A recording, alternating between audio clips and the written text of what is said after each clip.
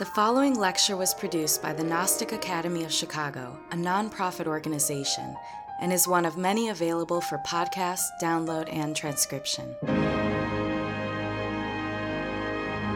You can visit chicagognosis.org to find courses, articles, scriptures, commentaries, and other valuable resources that address a wide variety of spiritual subjects, interests, and needs. Through the generous support of listeners like you, the Gnostic Academy of Chicago has produced online courses, lectures, and articles freely available worldwide. If you have benefited from this knowledge, help humanity through making a tax-deductible donation at chicagognosis.org. If you are interested in attending the Gnostic Academy of Chicago in person, you may view our online class schedule and freely register at meetup.com/chicagognosis. The Chicagoland Gnostic Academy provides humanity with the necessary means for transforming suffering and acquiring personal knowledge of the divine. With this purpose in mind, we now begin the lecture. May all beings be happy.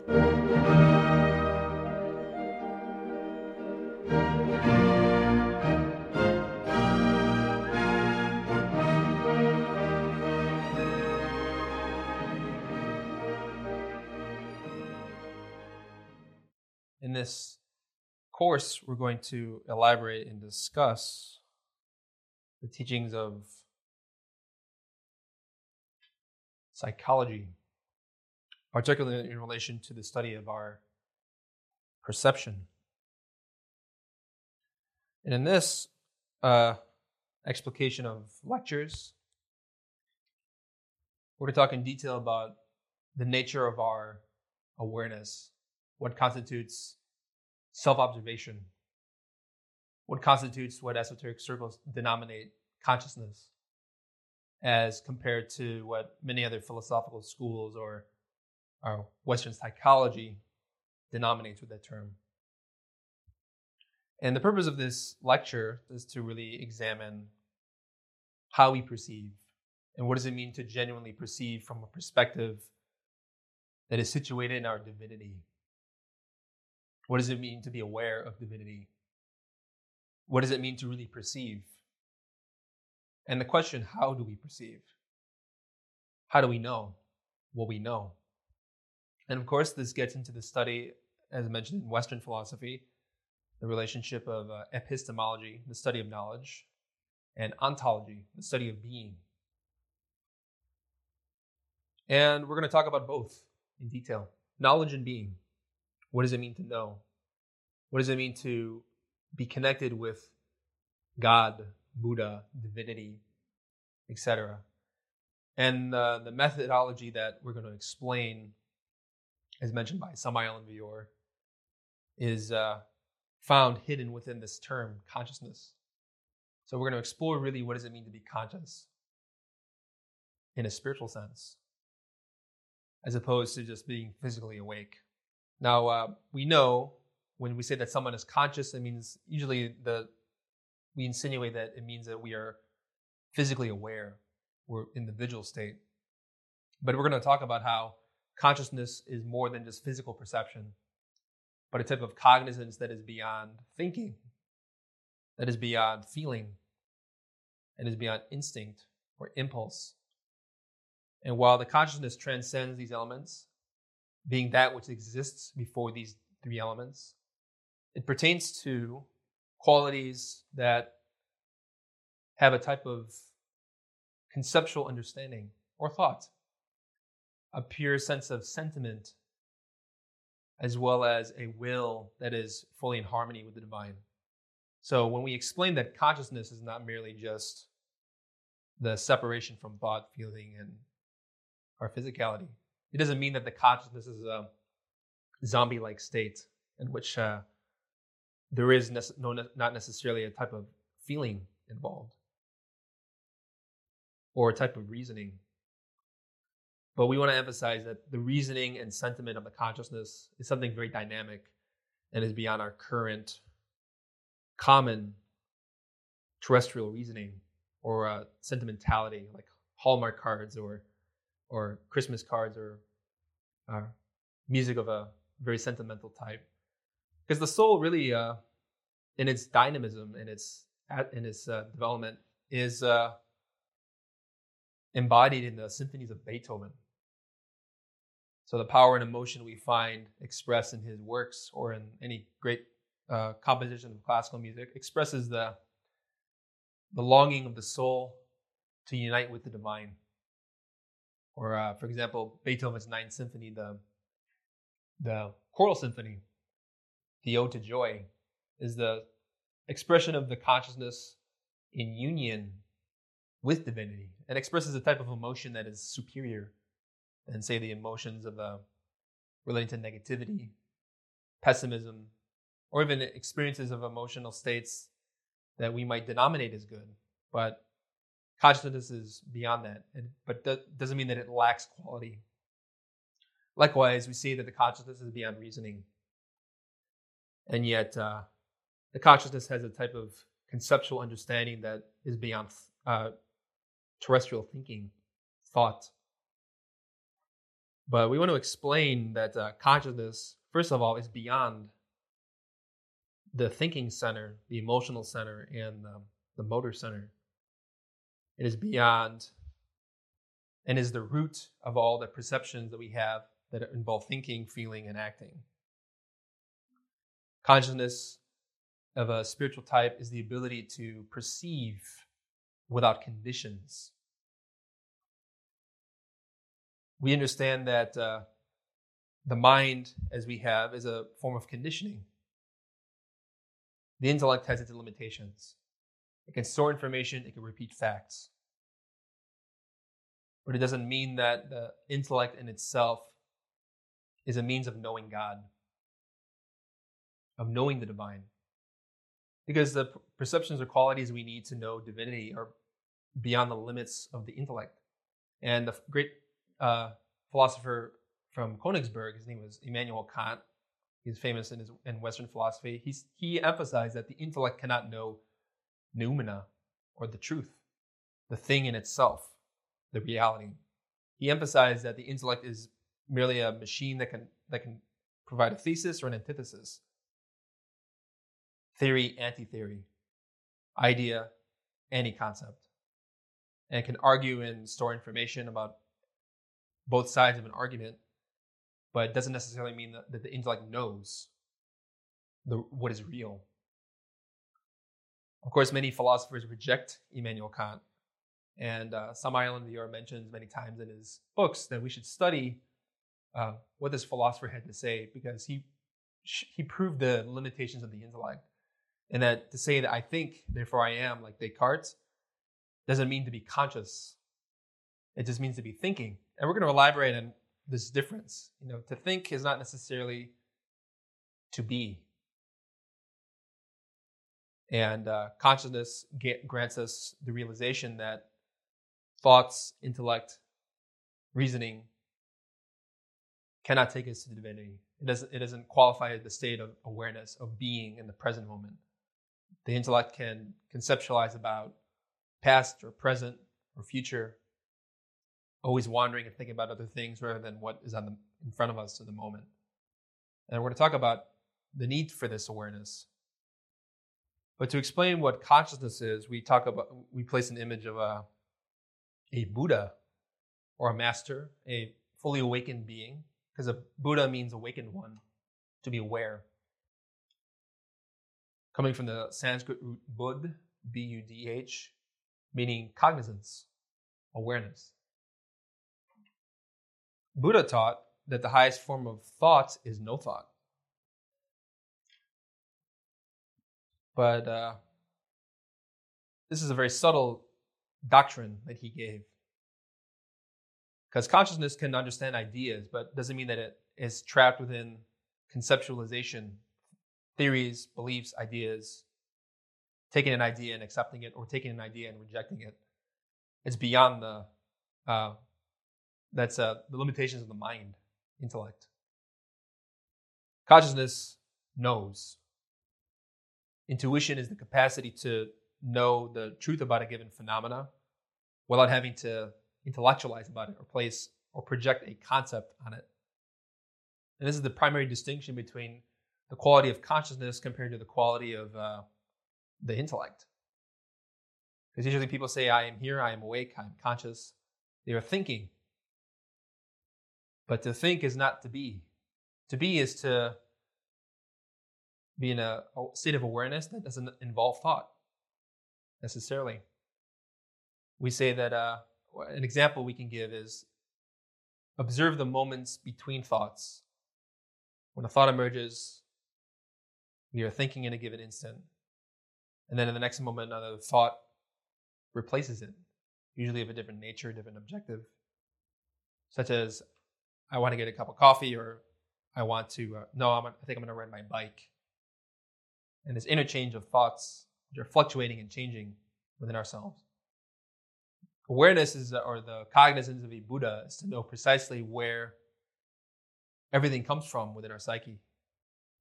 A Buddha is a being that has fully developed that potential that is beyond thought, that is beyond feeling, that is beyond impulse. And in the purpose of this lecture, we're going to talk about how consciousness is fed and strengthened by energy. If we have a difficulty in experiencing the consciousness that is unconditioned by filters, by thinking, by sentiment, by worries, by fears, by preoccupations, what can aid us is working with forces of a spiritual type which we contain within us, which is why we include this image of a Buddha surrounded by fire. Because from fire, from energy comes light. And light is a form of energy. We say that light is a form of consciousness, to know, to see. It is direct knowing about the nature of a given phenomena in this moment, in every instant, without the need to conceptualize or label, but to know it, to see it. We can store information in our experience, in our consciousness, learn new things, learning about the laws of any cosmos, any nature, the universe, of divinity, which is a form of knowing, but is not intellectual. It is not the egotistical intellect that we have, but it is a form of superior knowledge, which Plato called nous. He said mind, but really nous is a very high level of objective awareness that establishes laws and understandings about the nature of a cosmos or universe or divinity within a different kind of mind, a new mind. And as we were mentioning previously, we have the story of Pinocchio, who's a wooden boy. He wants to become a real man.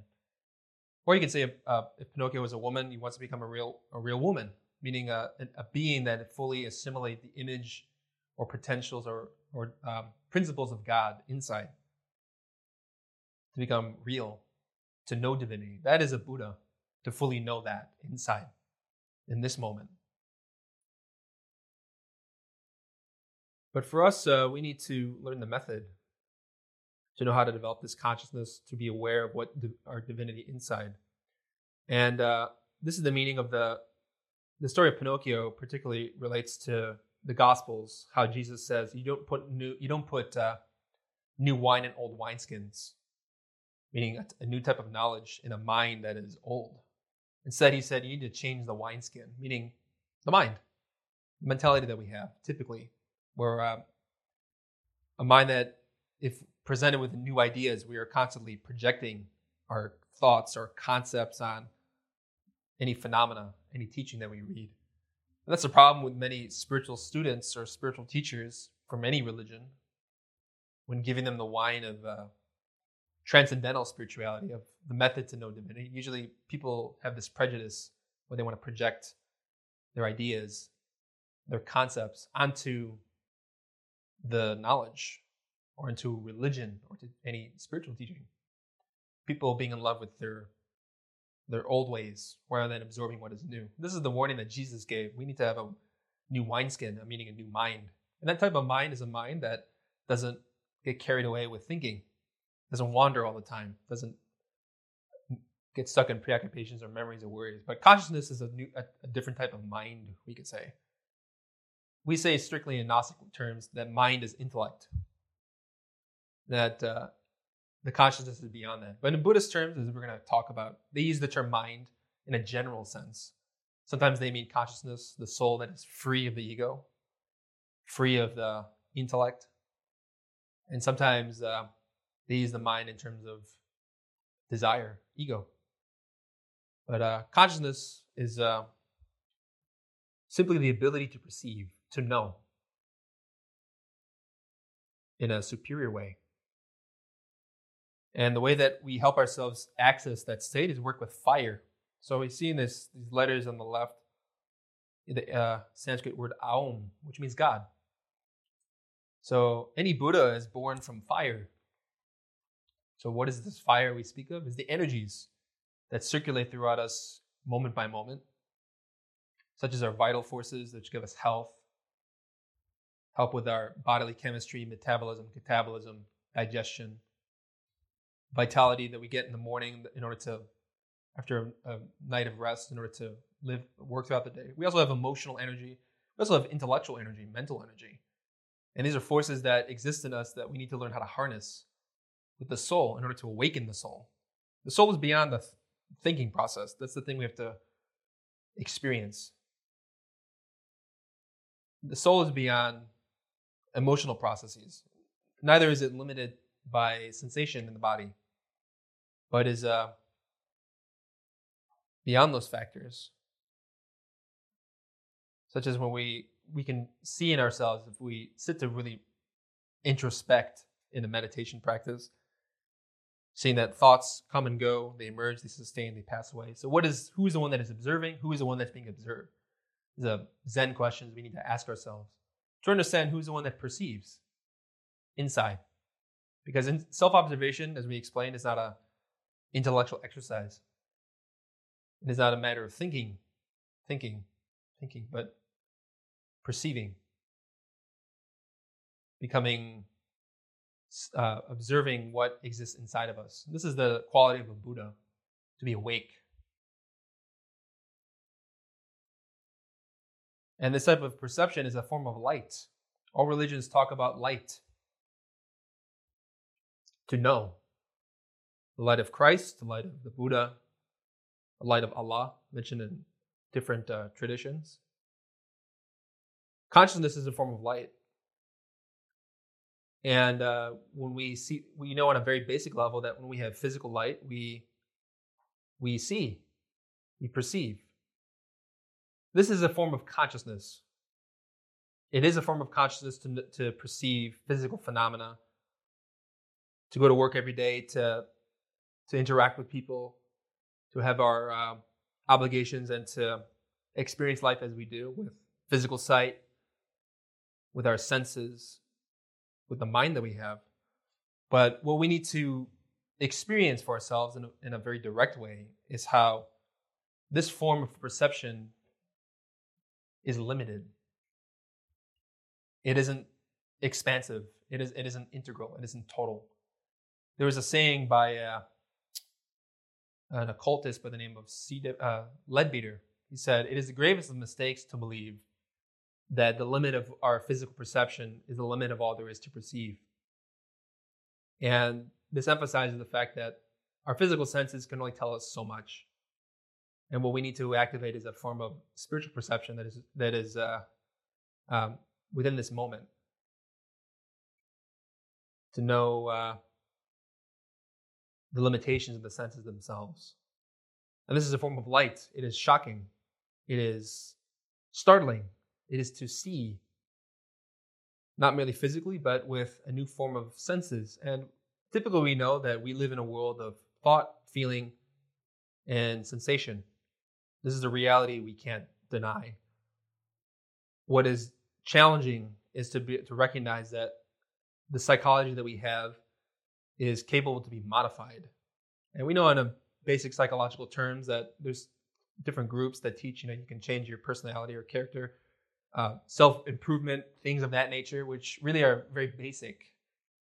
But the kind of awareness that we seek to develop to change our way of thinking and feeling is a knowing, to know, to see. And that's what gives us genuine faith. Because our spirituality, our knowledge of the divine is contingent upon our experience. And is not limited to belief. We can think something is true all we want. We can really have a strong emotion that we feel that this is true. But if we haven't had the experience, we don't know. And then ignorance is a form of darkness. We say that in this quote from Samael and Vior, the distinction between objective awareness or consciousness and the state of our daily life. Consciousness is the light which the unconscious does not perceive. Now, we know from Jungian psychology as well as Freud that there's an unconscious. This is something that we can verify through dreams where things happen that beyond our control. This is what the Gospels or religions call darkness. This is interesting because when we look at that psychological state, say in our dreams, bizarre dreams, or instinctual experiences we have when we're physically asleep, we're in the dream world, things that happen beyond our control, that we perceive but we don't understand. That type of, that darkness is a form of perception. And this is the distinction we need to have. We talk about consciousness, we talk about unconsciousness. Consciousness is the light. It is awareness without filters. It is objective. There's nothing obstructing that perception. Just like when the sun is out, we're able to see clearly in landscape in which we exist or our surroundings.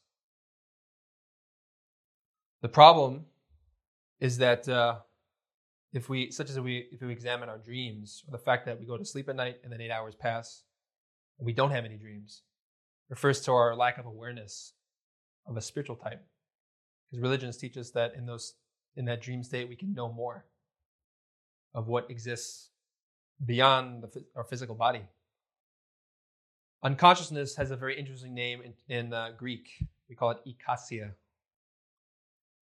So we talk about different states of consciousness in this teaching. Ikasia means unconsciousness, barbarity, cruelty. All the wars we see in this humanity are a result of ikasia. Ignorance, darkness. What's interesting is that ikasia in Greek means imagination, directly, to perceive. It's a form of perception, but it is darkness. It is ignorant. It is conditioned awareness, conditioned consciousness. Whereas the perception we want to develop is unconditioned, not filtered. We know that in a moment of anger, our entire sight, our focus is to harm or to speak ill will. And it's a form of conditioning. That's darkness. That's ignorance. That's the darkness that we're talking about. But it is a form of seeing, but like in the dark. That's the distinction. Darkness is elements like anger, which in that emotional state, one wants to harm the other person or to say something negative or sarcastic or critical. That is a form of perception, but it is conditioned. It is directed to cause harm. This is a form of ignorance. It is seeing, but in a subjective way, conditioned way. That's not the type of consciousness we want to develop. The consciousness we want to develop is free of that conditioning, such as anger, in which by understanding anger in ourselves, by seeing it for what it is and not acting on it, we develop unconditioned consciousness, such as love, compassion, genuine concern for the other person. That's a form of knowing that is free of any filter. Because in a moment of fear, we only are consumed by that element. We feel fear about our economic situation, our job, or our family. That fear preoccupies all our thoughts, our feelings, our memories, and becomes our entire focus. It limits our awareness. We can't think of anything else but that element. That's a form of conditioning. It is darkness because it is not awareness that is free of that. We're conditioned by that element to suffer, to be in a state of suffering. And that's the darkness that the Gospels teach or speak about, and we're going to elaborate.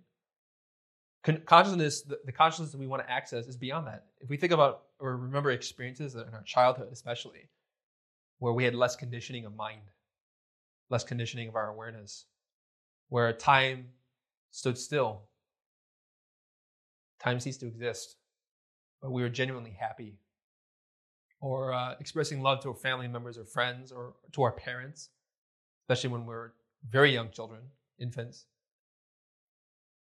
Those are states of consciousness that are not contingent upon external factors, but simply in a state of being, we feel that peace and happiness. Consciousness is the connection with the divine. So any moment we've had in our life where we experienced compassion for another person, or we risked to help another person selflessly, that is an expression of the consciousness. But the problem is usually we are conditioned. We think about ourselves too much. And all religions teach that we need to separate from that, to free our soul from that. So consciousness is the light which the unconsciousness does not perceive. And this is very easy to verify, which in a moment of frustration, we want to act on anger. But then we work to really try to restrain ourselves from saying that harmful thing or acting that way. So that's a struggle we have to face in order to overcome our own negativity. The unconsciousness wants to act. It just wants to hurt.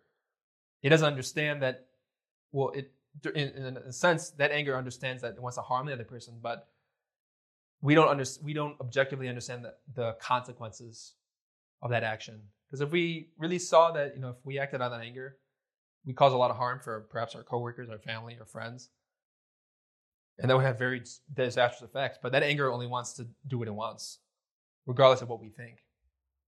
So that's the unconsciousness that is ignorance, darkness, which does not perceive the light, doesn't understand it.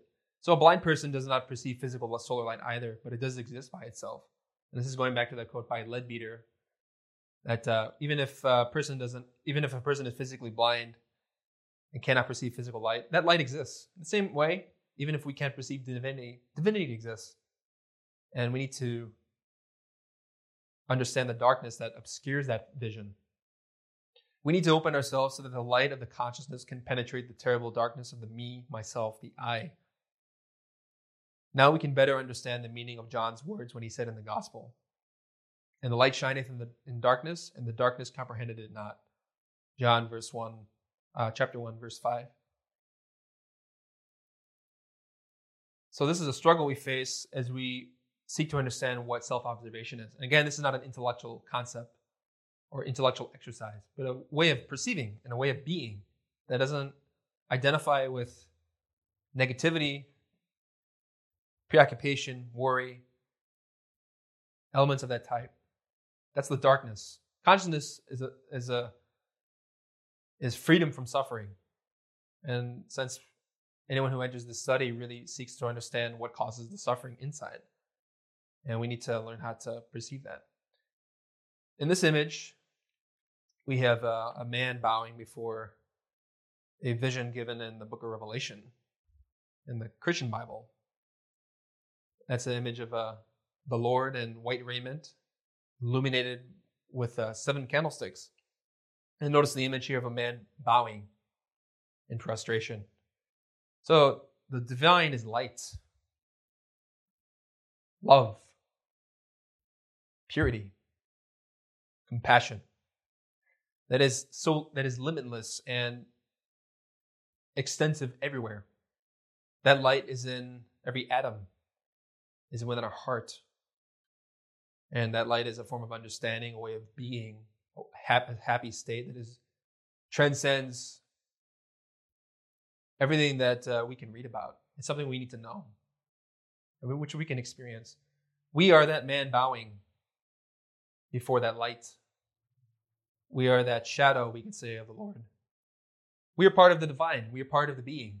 We are the soul. But unfortunately, through our mistakes, we conditioned our perception, our way of being. We created conditionings for our mind, conditionings of our consciousness, and created defects, created the ego, created an aberration, a mistaken sense of self.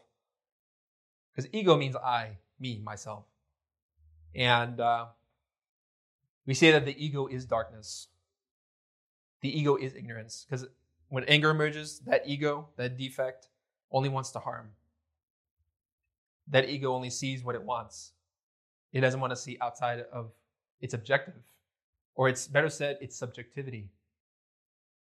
These are elements that have a will of their own that we created. And the only way to see that is to separate from that, to extract our light and to really observe in ourselves who we are. To observe how we function and to not, in terms of who is the one thinking, feeling, acting. And again, this is not a conceptual exercise, but to see it. And this is a sense we have to really strive to develop by doing it. And this is not an easy task. And when we learn to separate from our own negativity, to restrain our mind, to restrain our anger or fear or the conglomeration of defects that we study within Gnostic psychology, we learn to develop light little by little. And we learn to see that we are not this anger. We are not this fear. We are not pride. But we're something beyond that. And this struggle is often very confusing in the beginning, especially since we are so habituated to having negative emotions and that it's become a part of our culture. And this is something that pulls people and gets them absorbed in a way of life that doesn't question the status quo or where we're going in this type of behavior. But we need to have the courage, and it takes courage to see that we are not fear, we're not anger, we're not pride. We're something beyond that. But that takes a type of confrontation. And that's how we develop reverence, like this image of the man bowing before the light of the divinity. That's inside. This is not a figure outside, but we all have a divine being who transcends fear, hatred, pain, suffering, and is our genuine state of happiness that is our birthright. Notice you have in this image a candelabra, or you could say a menorah, which is the Jewish candles that they use for Hanukkah. Sometimes it has 7 candles, sometimes 9. This is symbolic. Fire is light. From fire emerges light. And the menorah is a representation, and if you look at the Hebrew letters, teaches us many things about the nature of the Jewish religion, but also what we need to do to achieve religion, religare, to reunite with the divine. Mina means sex in Hebrew. Aur means light. So the compound word menorah literally means the light of sexuality, the light of the sexual energy. 7 candles relates to 7 steps that we need to take, called the path of initiation, which we're going to elaborate upon in other lectures. But we understand that fire cannot exist without fuel, and light cannot exist without fire. So just as a candle burns by having fuel, or fire burns for having fuel, so likewise the soul or the consciousness can only function with strength if it has energy, if it has fuel. So if we are struggling with having awakening in our dreams or understanding what self-observation is, we can work with energy, because the soul needs energy to work. Our consciousness needs a lot of power to be fortified and strengthened. And likewise, this energy is found inside of us. As we've explained many times, the importance of working with the creative energies. Now, to elaborate on a certain point about how we fuel our consciousness, it's interesting to look at the Hebrew letters, particularly in relation to this image. The man, notice he looks dark. He's in shadow. He's obscured. That's us.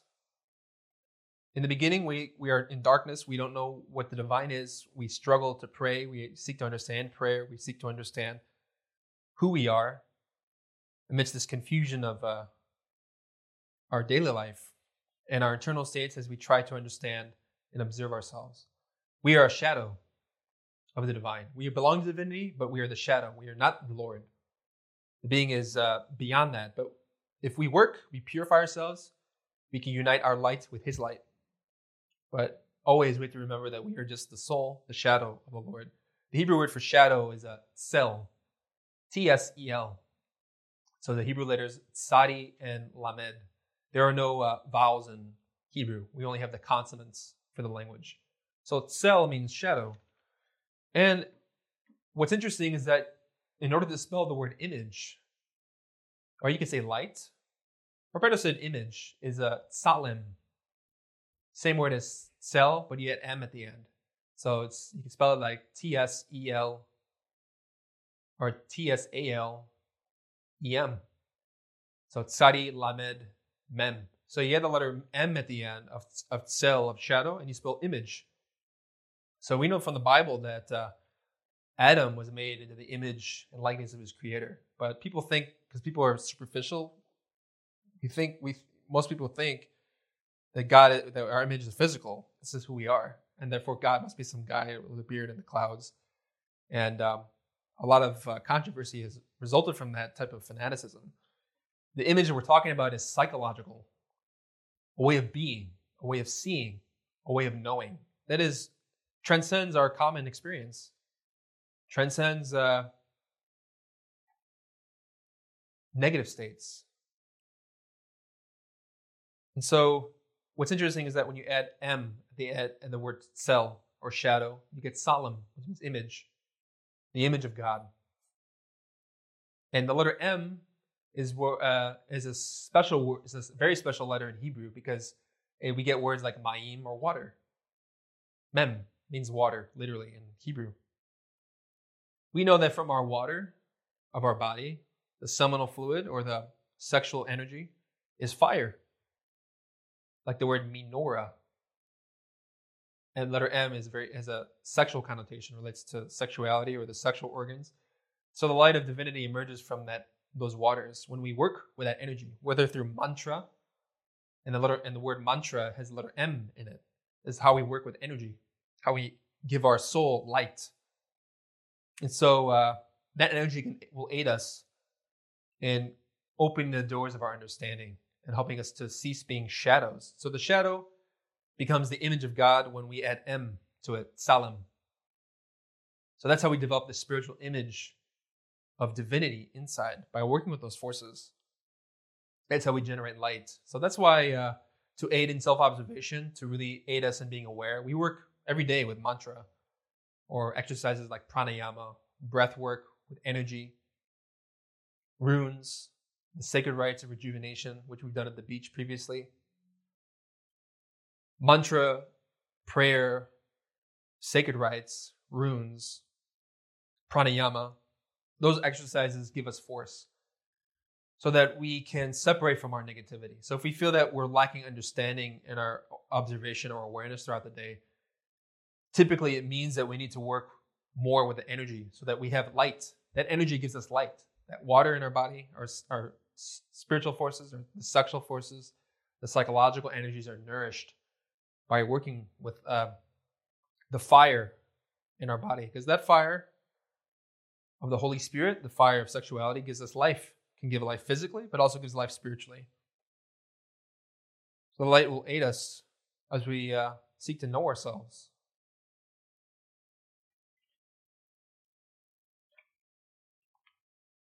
In this next image, we have the Buddha in his saffron robe, meditating beneath the Bodhi tree. Now, what's important about this image is that Bodhi in Sanskrit means light. And so the Buddha attained his realization of his true self, his inner God, his inner spirit or divinity, by working with light. Bodhi, or Bodhi could also, as in the prayer, Klim Krishnaya Govindaya Gopijana Balabhaya Swaha, or Gate Gate Paragate Parasamgate Bodhi Swaha. Means gone, far beyond to the other shore. Light, Bodhi, Swaha, hallelujah. So that light, that tree that gives us light is the tree of knowledge of good and evil. And Samael Vior explains many times that tree is a symbol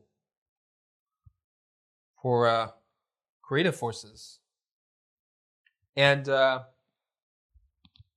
thing is that with that energy of the tree of knowledge, which is the creative energies, the creative forces in our body, is how we attain illumination. So Bodhi, knowledge, or you could say light, or you could say knowledge, jnana, or the tree of knowledge of good and evil, is what those energies in our waters is what gives us understanding. So he's also wearing a saffron robe because with that that color is a representation of the mind. The color relating to the mind or the mental body, we could say, is yellow. The color signifies knowledge, wisdom, understanding, like the yellow brick road that Dorothy and the Tin Man, the Scarecrow, and all them take to go to Oz, this Emerald City. It's a symbol. It's a Gnostic symbol because the yellow brick road is the path of knowledge, self-knowledge, understanding.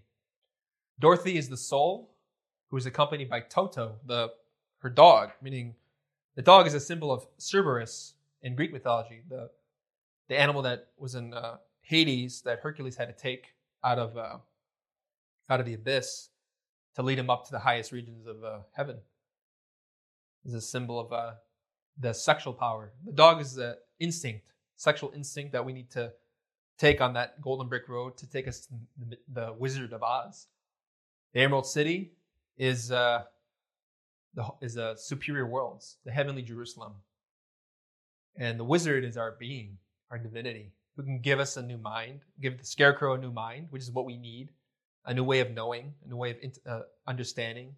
The Scarecrow says, I need a new brain because he needs a new mind to change, to pour new wine in new wineskins, get rid of the old way of thinking, intellectualizing, debating, arguing, theorizing. And then the Tin Man needs a new heart, meaning we need a new way of feeling to create an emotional center that's going to process the qualities of the divine. And then we have the cowardly lion who needs a new will, who needs courage, and a way of acting. So that symbolizes the three brains in us, but also, the bodies of the being, which we're going to talk about in other lectures. But Dorothy is us. We're seeking to know divinity. We're traveling the yellow brick road that's very narrow. And what is the fairy, the good witch of I believe is the east, says, stay on the road, don't leave it. That good witch is our divine mother. It teaches us we need to stay on the path of knowledge to go back to Oz so that we can know divinity. And Oz in Hebrew is Otz, which is where we get the word Otz Chaim, tree of life. Otz means tree. So notice Buddha is meditating underneath the tree of knowledge. Otz Hadat, the tree of knowledge. And that tree is the land of Oz, Otz. So the magician of the tree. So basically that story is teaching us about the magician of the tree of knowledge, the tree of good and evil, and the tree of life.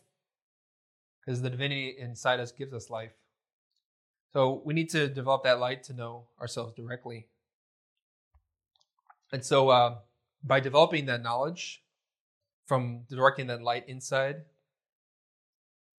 we develop genuine peace, or develop our Buddha nature. And Buddha nature is soul, consciousness. That's the Buddhist term for the soul. And as we say in this quote, just as the fire is the direct cause for cooking, so knowledge and any other form of discipline is the direct cause of liberation. For liberation cannot be attained without knowledge. So this knowledge we're talking about isn't book knowledge or lecture knowledge, scriptural knowledge, but to know, to perceive. By developing that light, we direct it inside And we gain freedom, liberation, by not acting on our ego. So in a moment of anger, if anger emerges, say with our partner, frustration, we see that element arise in our emotional center and projecting negative thoughts, wanting to say something hurtful or critical. If in that moment we see that impulse as it is, we separate from it, we don't act on it, we experience liberation to a degree. Usually people hear the term liberation, they think one country being freed from another in political terms. But liberation is a psychological state when we cease to be conditioned by our subjective mind, our negative nature. Instead, we separate from anger and we express love and compassion towards our partner. That's a form of liberation. And that form of understanding affects others, even if they may not see it or observe it. So liberation is directly attained by knowing. That light is knowledge. Again, the knowledge we're talking about now is not intellectual, not theoretical, but to know, to perceive. The word knowledge, gnosis, has the root word from the Sanskrit jna, J-N-A, which is where we get the word jnana, meaning knowledge. And or the Greek gnosis, G-N, which you pronounce with an N, is comes from also relates to the Sanskrit nya or pranya, to know, to have direct insight into any phenomenon. So that knowledge is a superior type of knowledge that we need. We see that we're not this anger, and that we don't have to live with it, and that we don't have to make others suffer or make ourselves suffer as a result. Because the Buddha taught that if we act on anger, it's like taking a hot coal in one's hand and then trying to throw it at the other person. Meanwhile, we get burned. In a moment, anger destroys the cells in the body, etc. Literally causes hemorrhages, many problems of a physical type, but psychologically, anger is destructive. So when we separate from those elements, we gain self-knowledge, knowledge of divine self, divinity. Now, to emphasize the points we made, we have this quote from Atman Bodha. It's a Sanskrit scripture in which it talks about how we need to cease acting in subjective ways, acting from our negative states. But to transcend that, we develop genuine perception of who we are in relation to our divinity and separating from the negativity. Action cannot destroy ignorance, for it is not in conflict with or opposed to ignorance. Meaning if we may want to act, but the question is, who is the one that wants to act? Our pride, our fear, hatred. Because action is cause and effect. Our internal states have external repercussions. And ignorance is to not understand the consequences of our actions when we act in mistaken ways. So the knowledge we need is to transcend that. Knowledge destroys ignorance as light destroys deep darkness. So, again, proper action is to act from consciousness, act with love, patience, forbearance, fidelity, peace. Whereas the actions we need to overcome, we need to cease acting on our ego, our negative elements. Because as the Buddha taught, we become what we think. If we think evil, if we speak evil, if we have sentiments of harm, negativity, that becomes our reality. If we give in to the egotistical states of our psyche, which produce suffering and pain, not only for ourselves, but for others, if we act on that, if we identify with that, if we make our identity one with that, then we suffer. We enter into confusion. Whereas if we learn to separate from that and act and modify our internal states to act from the light and understanding of our divinity, we produce happiness. And the Buddha taught this doctrine in his Dhammapada. Preceded by mind are phenomena, led by mind, formed by mind. And again, when they say mind, we can say consciousness. The Buddhist term, when they say mind, a lot of it is a bad translation because we could say, in some cases, consciousness, in some cases, ego. But here we're talking about the consciousness, preceded by consciousness, mind, or phenomena. Led by mind, consciousness, formed by consciousness. If with consciousness polluted, one speaks or acts, then pain follows, as a wheel follows the draft ox's foot. Meaning if our consciousness is conditioned by ego, because the ego is a shell that traps light, we suffer, and then others suffer, and we create problems. And basically if we act on those internal states, then pain follows like a wagon attached to us, like an animal's cart, like an ox's cart. Preceded by mind or phenomena, led by mind, formed by mind. If with mind pure one speaks or acts, or with unconditioned consciousness, pure and clean, chaste, divine. If one speaks and acts from this state, then ease follows, is an ever-present shadow. So Samael Aun mentions in Revolutionary Psychology that we need to match internal states with external events, and that the one who knows how to match the appropriate internal state with the external event marches on the path of success. Because we know from experience that such as a wedding party, some people having waited for that coming day don't necessarily have the internal state to match the happiness of that event. Some people are getting drunk or sad or depressed, stuck in their own world, their own negativity. Or some event could occur which is very tragic and painful, and yet by developing serenity and peace of mind, one does not identify with any chaos or war outside. This indicates that happiness is an internal state, and that if we act from a sense of peace and connection with our divinity, we won't suffer, nor will we contribute to any suffering in others. So this relates to the level of being. If we are pure in mind, we produce happiness. We relate to others in a superior way and create much more harmonious circumstances for ourselves. If we act from our negativity, then we produce chaos. This is the law of cause and effect. In this image, we have Jesus wearing the crown of thorns, illuminated by light, halo of luminosity. We're going to explain a quote that he gave in the Gospels, which is beautifully summarizes this entire teaching of awareness. The translation that is given from the Greek is poor in the King James Bible and a lot of other modern translations. And we look at the Greek to explain some terms that he gave that could be elaborated upon to clarify what we're discussing, not only in Christian terms, but Buddhist.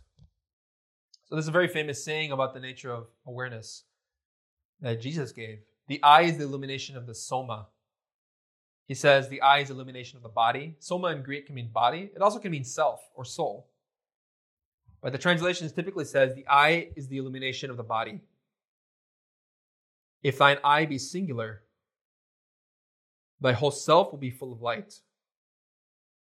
Now, the word they use for singular really is a bad translation. If the translation says if you have one eye and if it's clear, then your whole body will be full of light. But this is a wrong translation.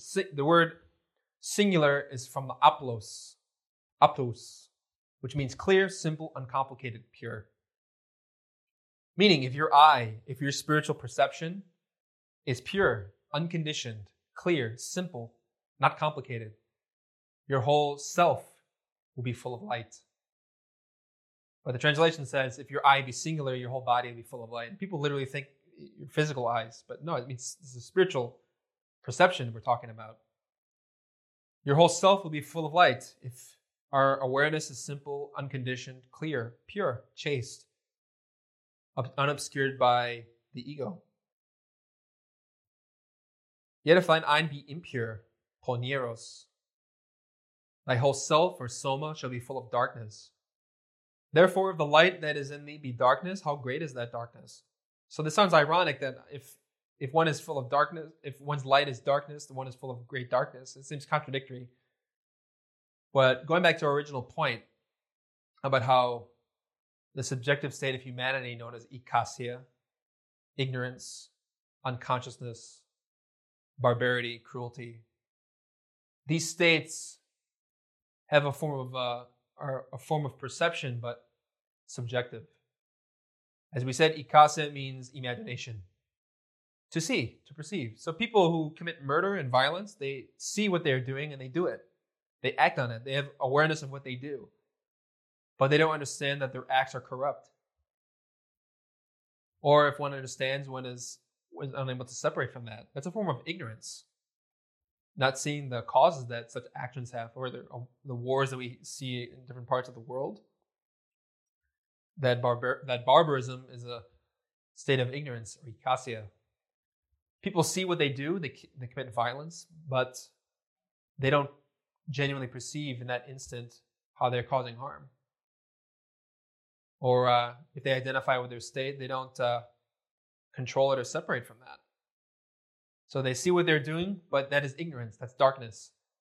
So Jesus was saying that if your eye is impure, meaning your sense of being, or if your consciousness is conditioned by the ego, then how great is that darkness? You see and have vigil and physical sight, and then living in this world and working in this society. But if our internal states are corrupted, even if we are physically awake, that light in us is darkness, is ignorance. We need to free that light from the ego, that energy from the ego, so that our free consciousness, our soul, our Buddha nature, can take control over our mind, our heart, our body. So that the soul is acting upon the impulses of God. And the way that we do it is through will. This image of Jesus wearing a crown of thorns means he's has Christ's will. His will is fully united with the divine. But of course, to the ego, the egotistical mind that we have, this is painful. This is why the thorns lacerate the flesh and cause pain, as Jesus represented with his physical life. And that crown of thorns represents the type of will we need. Because the mind that we have objects, fights, doesn't want to develop or follow this teaching. It presents obstacles. And the work that we do to unite our will with the divine is to not act on our negativity or our negative thoughts, impulses. And that type of will is like wearing thorns, and it's painful. And this is why Jesus said in the Garden of Gethsemane, Father, if it be possible, let this cup of bitterness pass from me, but not my will, but thine be done. As also we say in the Lord's Prayer, let thy will be done on earth as it is in heaven. But to do that, we have to face that pain, that contradiction we have inside, where we want to separate from all that negativity and garbage, but that element is strong in us and fights back. And so we have to work with the light and to have faith in the light that we're going to overcome this obstacle inside. And so it's painful. It's a crown of thorns we have to wear. And this is a symbol of Christ's will. The will of Christ inside of us, the soul united with the divine, that does the will of the Father only and not the intellect. So the intellect suffers and wants to argue and fight back, but we have to wear that crown of thorns and have faith and follow the divinity. But it's a painful process. And Jesus represented with his physical life, amazingly, the path we have to take. So he symbolized in his life what that we need to do. And really, it's as a master who embodied the highest principles that we know of, his attainment was exceptional because he literally went through that drama physically to teach us a symbol. And to be wearing that crown of thorns is to face that pain that the mind has towards these studies. The mind wants to continue thinking evil and harm and negativity, this confusion, this hatred, this pride. But that thorns we have to wear to dominate our mind, as Jesus rode that donkey into Jerusalem. That mind is, again, is another symbol for the same thing. The mind is a donkey. Christ has to ride it into Jerusalem, into the heavenly city of Oz. But, of course, the intellect is an obstacle. So, again, it emphasizes in the book of Luke, take heed, therefore, that the light that is in thee be not darkness. If thy whole body, or soma, yourself, is full of light, having no part dark, the whole shall be full of light, as when the bright shining of a candle doth give thee light. This is the symbol of the menorah. We develop light inside by transforming our mind, by getting rid of all the garbage that we have inside. And this is difficult to state, but is a fact, represented by Halloween and the pumpkin gourd. Traditionally, we take a pumpkin, and the gourd is a symbol of the mind, the intellect. We scoop out all the gook, the filth, and decorate it in order to put a candle inside. That's a beautiful symbol for what we need to do. Halloween, Hallow Eve, this Hallow evening, this mind we have is full of garbage, filth. We have to carve it out, clean it out, put a candle. That light is the light of our spirit to purify the mind. And we do that by wearing that crown of thorns, by following the path that Jesus took inside. So this work itself is about being in the moment. And when we change our internal states, we change our level of being. Simply because our internal states attract our external circumstances. So if we're full of ignorance and elements which, if our external life has problems, it's because psychologically there's elements inside that are producing that problem. Or if we have problems with coworkers or friends or family or spouse, the problem is not them but us. Because while we may have disagreements with others, we have to understand that certain psychological elements inside attract circumstances, like a magnet. Some people call this a law of attraction. What we are inside attracts our life. People who are drunkards or alcoholics, they go to bars, they attract that lifestyle. Likewise, the lustful attract orgies, or businessmen attract other businessmen, teachers, other teachers, co-worker, certain people in certain businesses or idiosyncrasies, their internal nature attracts their life. So wherever our circumstances are, if we develop understanding and compassion, we learn to associate with others in a superior way, and we attract better circumstances. So in this image, we have the line of being and the line of life, as we've emphasized many times. The line of life is, again, relating to our past, our birth.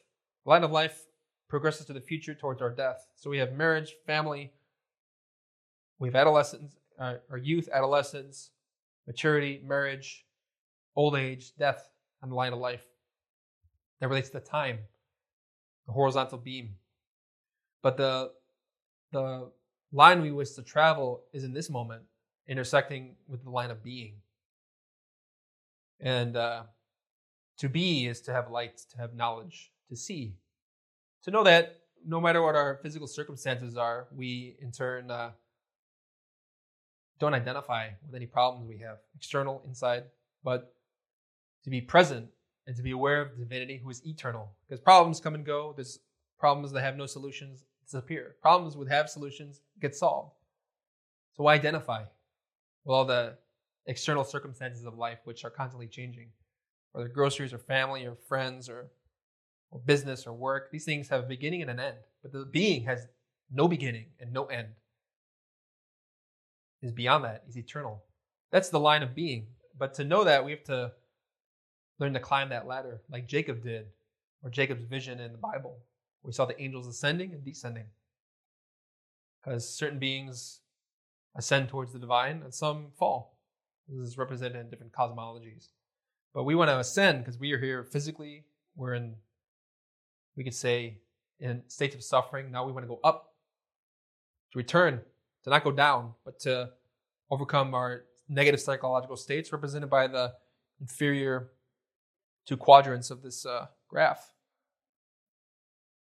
The superior states of being pertain to the heavens. So we call heaven a superior state of being. Whereas hell is our ego, ignorance, to be afflicted with these elements. And so we attract our way of life in accordance with our level of being. Nobody can deny the fact that there are different social levels. There are church-going people, people in brothels, farmers, businessmen, etc. In a like manner, there are different levels of being.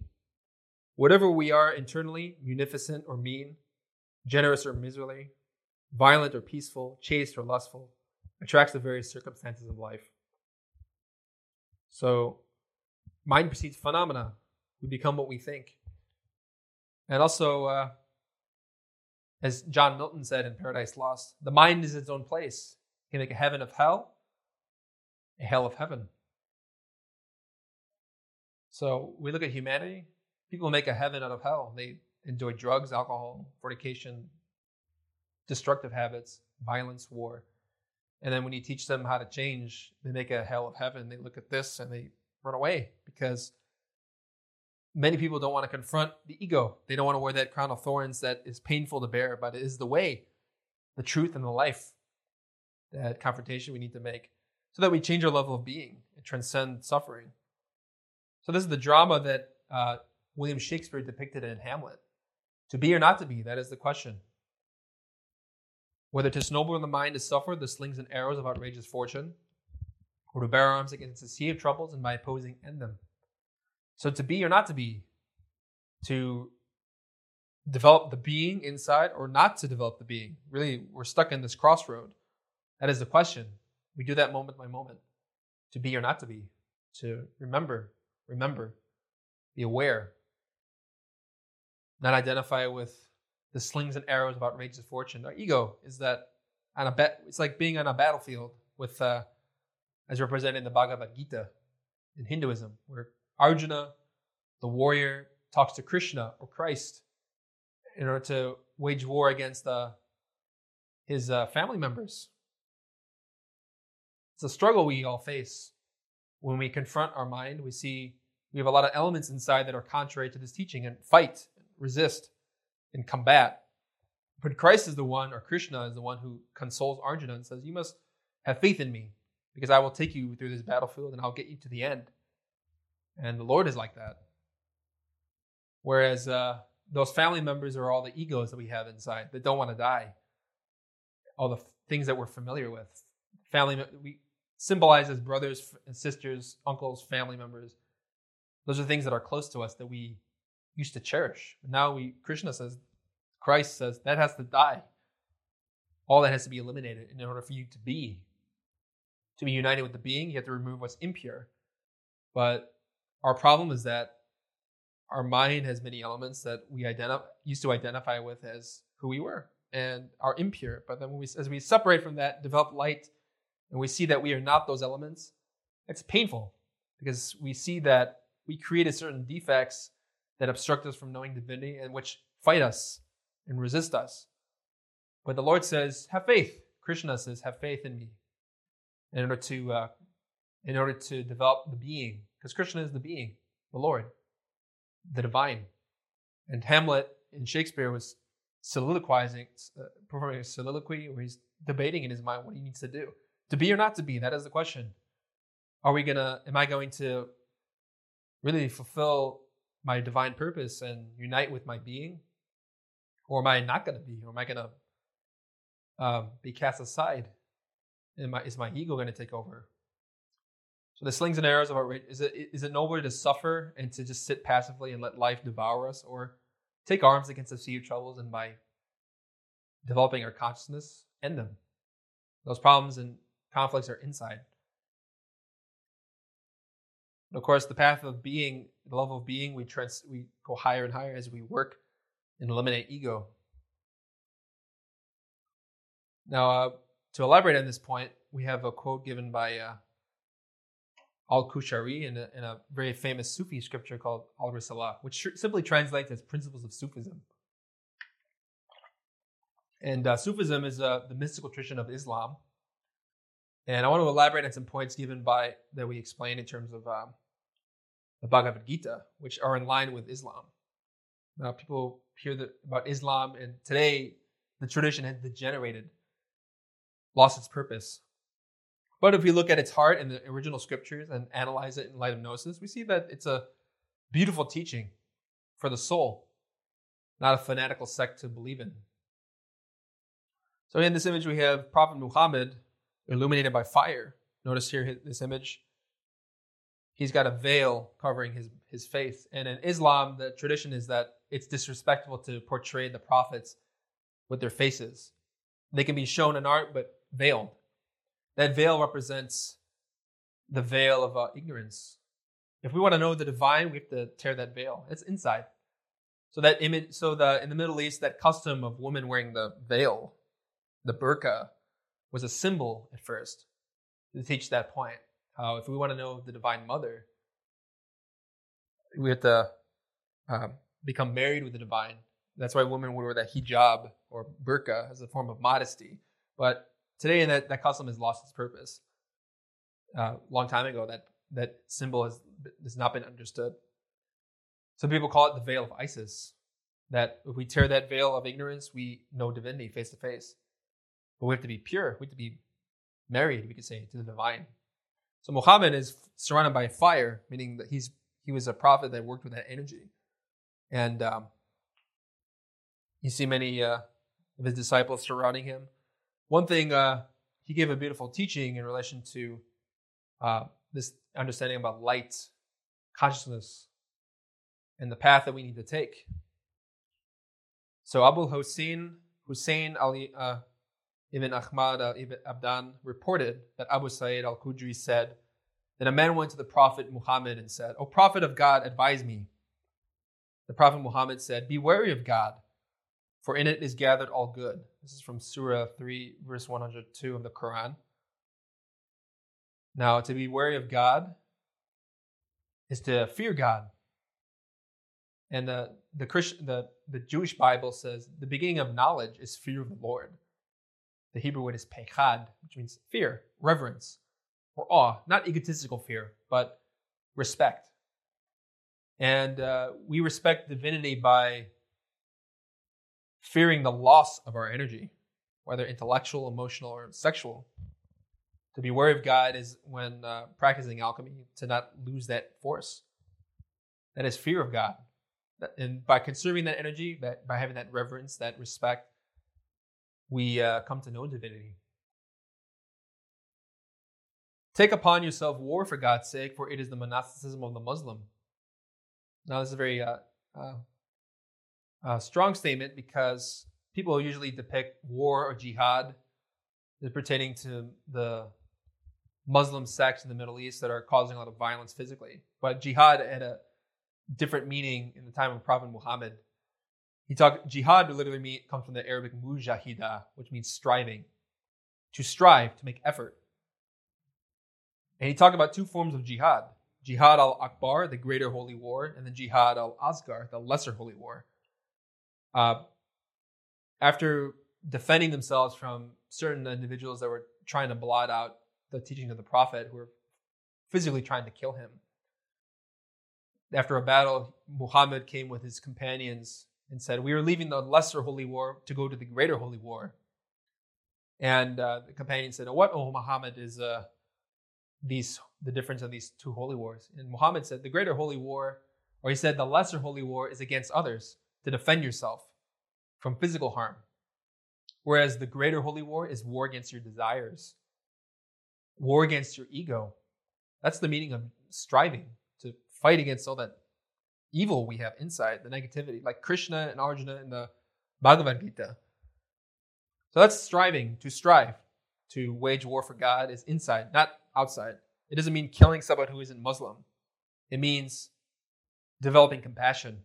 That's how the way that we wage war against people who are against us is by teaching the truth, by being compassionate, by being understanding. And if someone tries to hurt us physically, we defend ourselves. Obvious. But the greater holy war is when we don't give in to our ego. We strive to fulfill the dictates of our divinity. That's the monasticism of a Muslim. And a Muslim really there are many Muslims in the world today, but to be a real Muslim, or to be a real Jew, a real Buddhist, a real Christian, is to have God fully incarnated. A Muslim is someone who submits to God. And the way that we submit to our divinity is by being chaste, by purifying our mind, by meditating, by transmuting our energies, and to bear witness of the divine.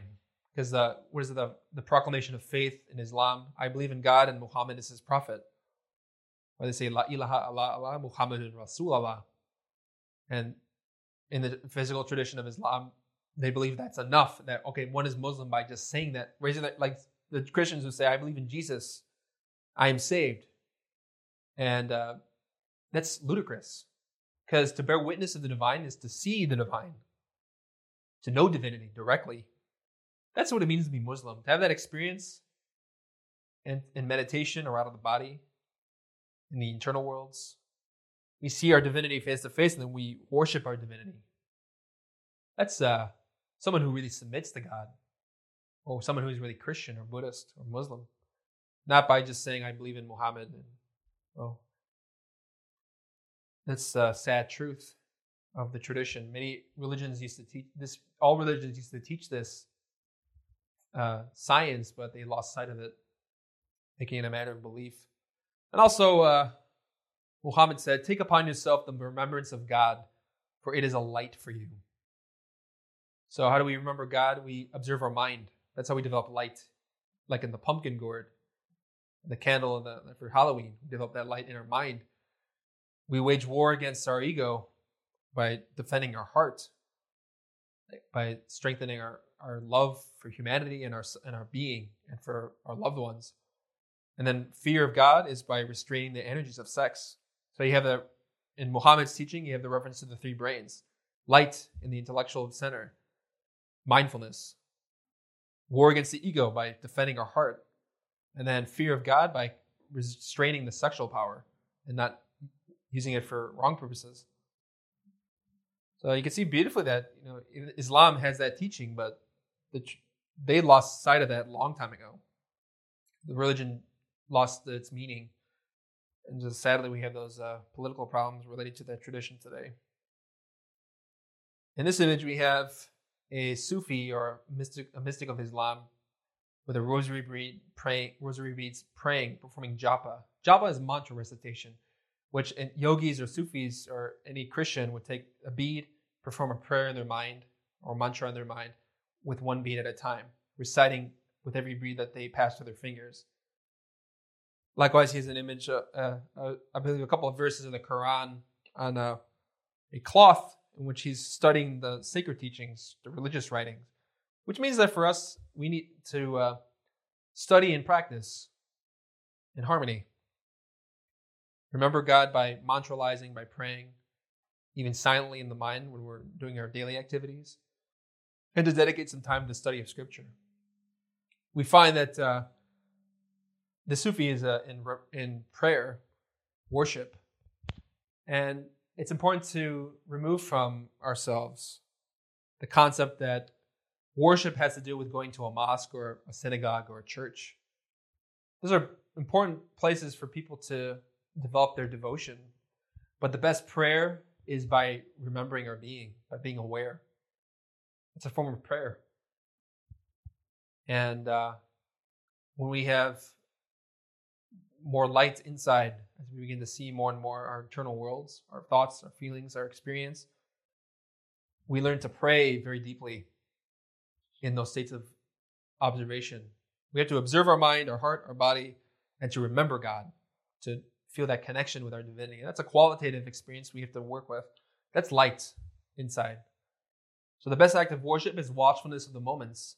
That is, that the servant not look beyond his limit, not contemplate anything other than his Lord, and not associate with anything other than his present moment. Meaning, don't think of the future, don't think of the past. Don't worry, just be present. Be aware of your experience here and now. Because God is with us in this instant. And to be aware of that is to become a Buddha. So what is our moral level? What is or better said, what is our level of being? This is the question in terms of developing consciousness, developing understanding. In this image, we have the prodigal son returning to his father, as mentioned in the Gospels. So in the Bible, it mentions the story how the kingdom of heaven is like the prodigal son, in which this son received an inheritance from his father, money, wealth, fortune, and he left home, left his family to spend his money on women and gambling and drugs and fornication and alcohol. He eventually saw that his ways were mistaken. He returned back to his father. And his father was so happy to see his son lost from supposedly coming from the dead, appearing once again, that he established a great party, a celebration. And Jesus emphasized that there is more joy for a sinner who repents than 1,000 righteous ones who have no need for repentance. Because we see that in this, the prodigal son realized that he made mistakes and that he genuinely had repentance and wanted to return to God. The Father is the being, the Spirit, the divine. We are the prodigal son, which in these studies, as we begin to see that we have a lot of darkness in our mind, we realize that we want to return to the divine. Therefore, divinity welcomes us. And with great festivity, something we can experience in the eternal worlds. So our level of being attracts our life.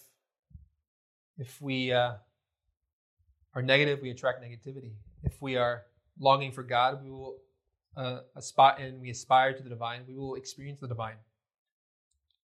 But Salma Vero mentions the following in revolutionary psychology in terms of the interdependence of all things. The repetition of all our miseries, scenes, misfortunes, and mishaps will last as long as our level of being does not radically change.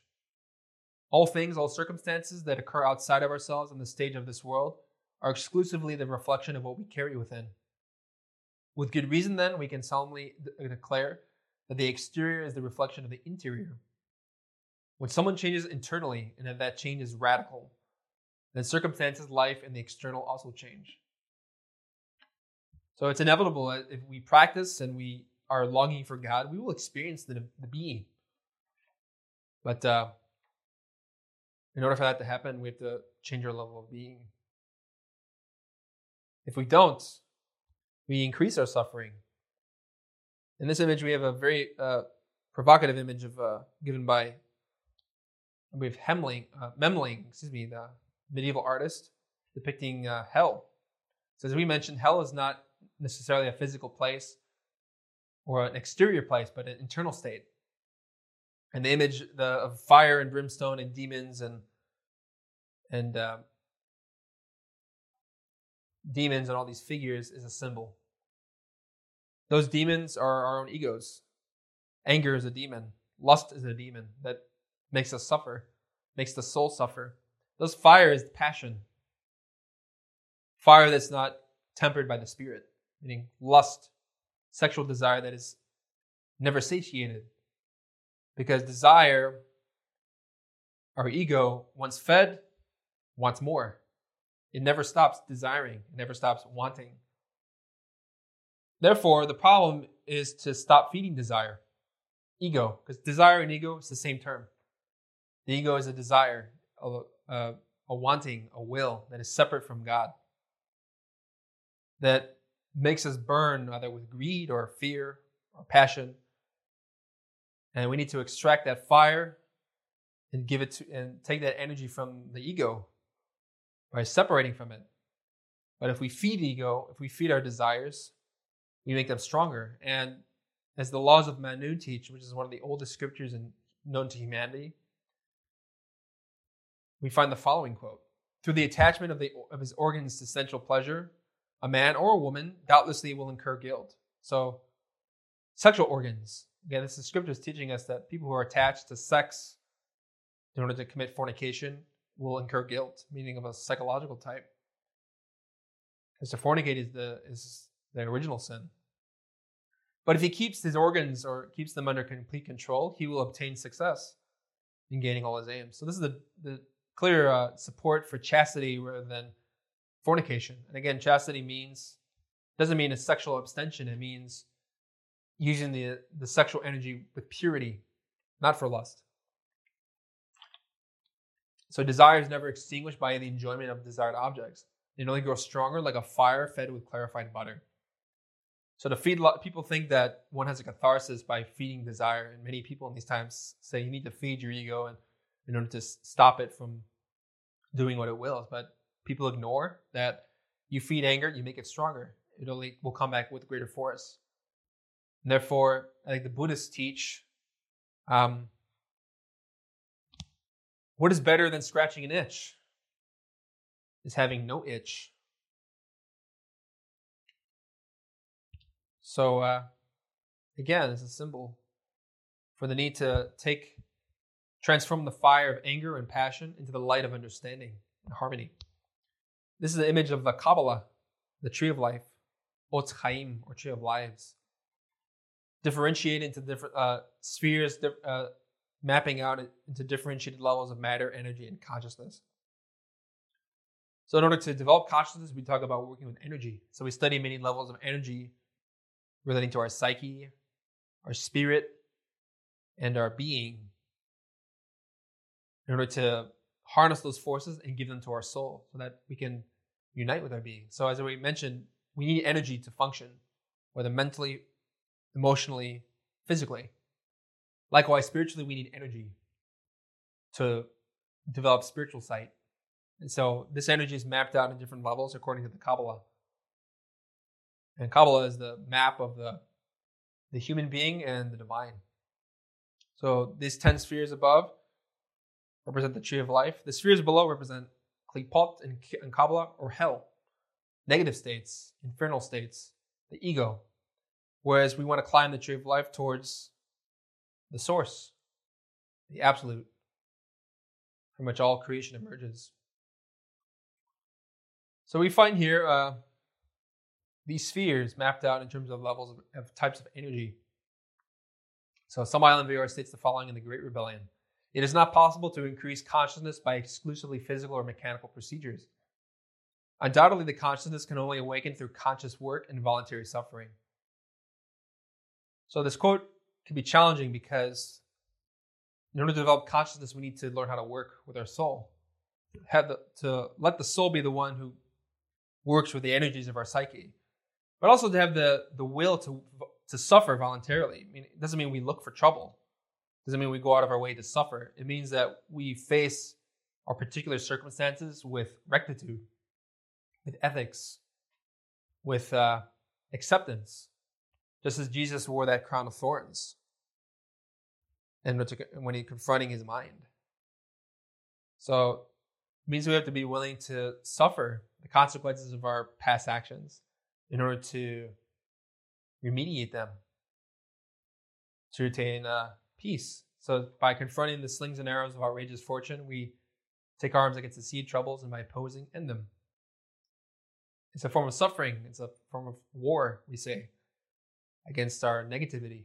But if God be with us, as the Bible says, who can be against us?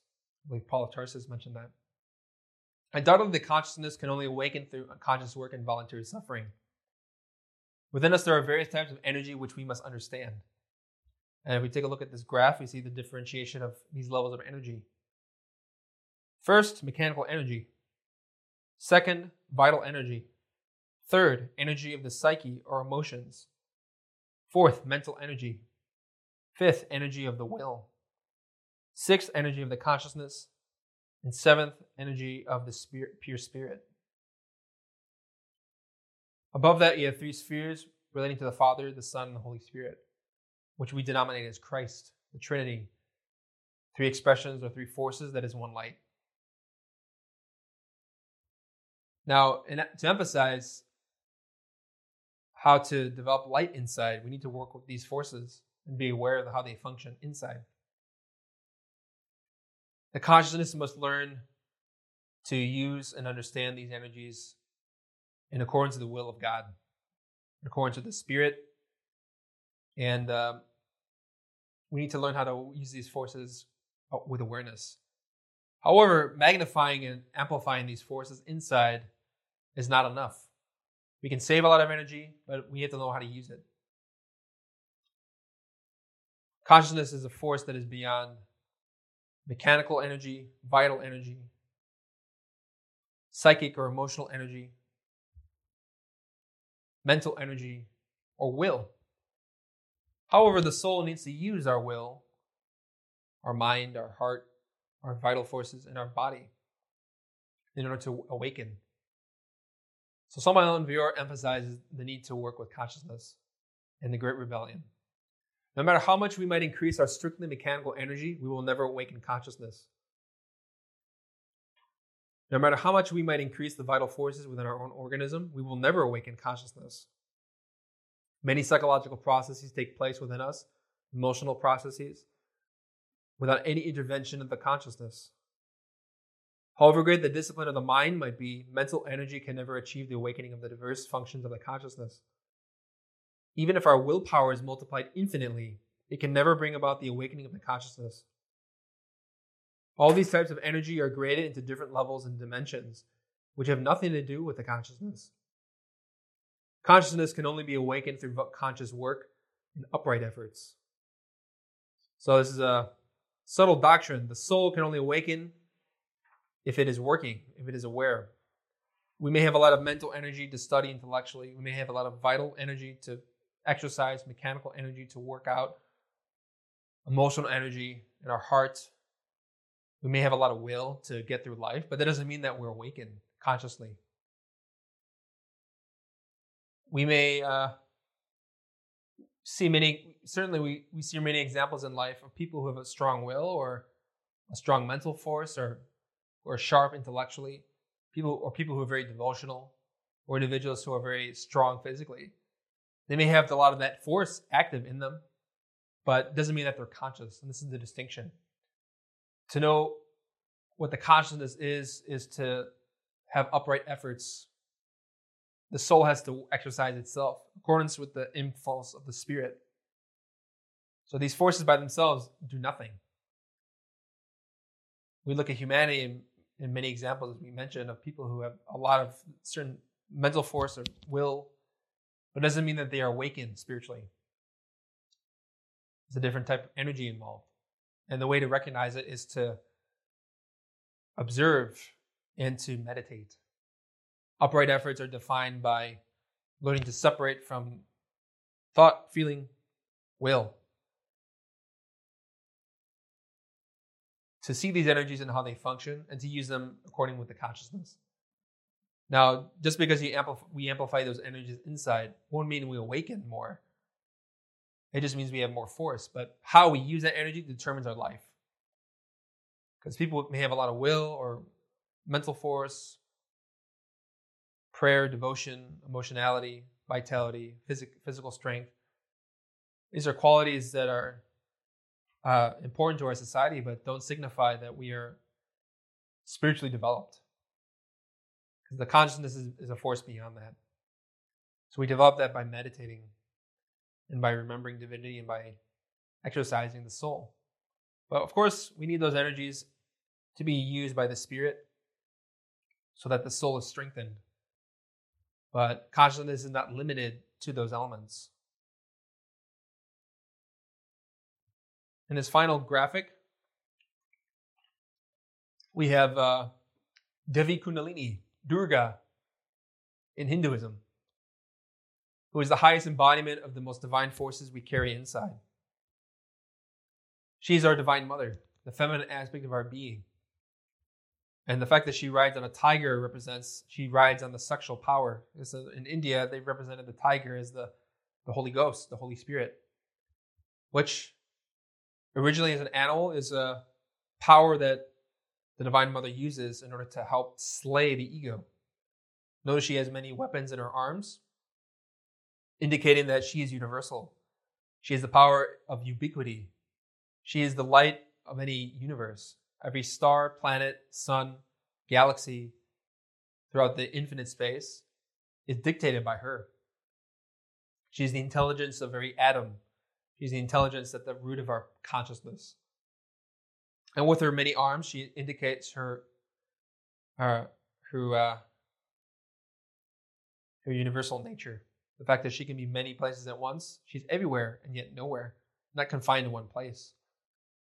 The weapons she carries in her arms represents the weapons we need to fight against our ego. She's the one who helps us to fight against our inner demons. She's the light of our root perception. She is the real being that we must work with. She is the one who grants us freedom, peace, love, compassion, understanding, faith, union with the most divine principles we carry inside. Within her, she is absolute perfection. She is the Virgin Mary. She is Athena. She is Kibale. She is Durga. She is Devi Kundalini. She is Maya. Many names in different religions, but she is the root of our being. She's the light of our perception. And through her, we attain liberation. She is that liberation itself. And so in this image, it's the story I want to relate to is a famous story given in Hinduism relating to how the gods were at war with the demons. Possibly, I believe, in the Mahabharata. I don't remember what scripture specifically. But the gods were in trouble. Earth and heaven were being taken over by the buffalo demon with his many legions, in which these demons are plotting to take over the cosmos.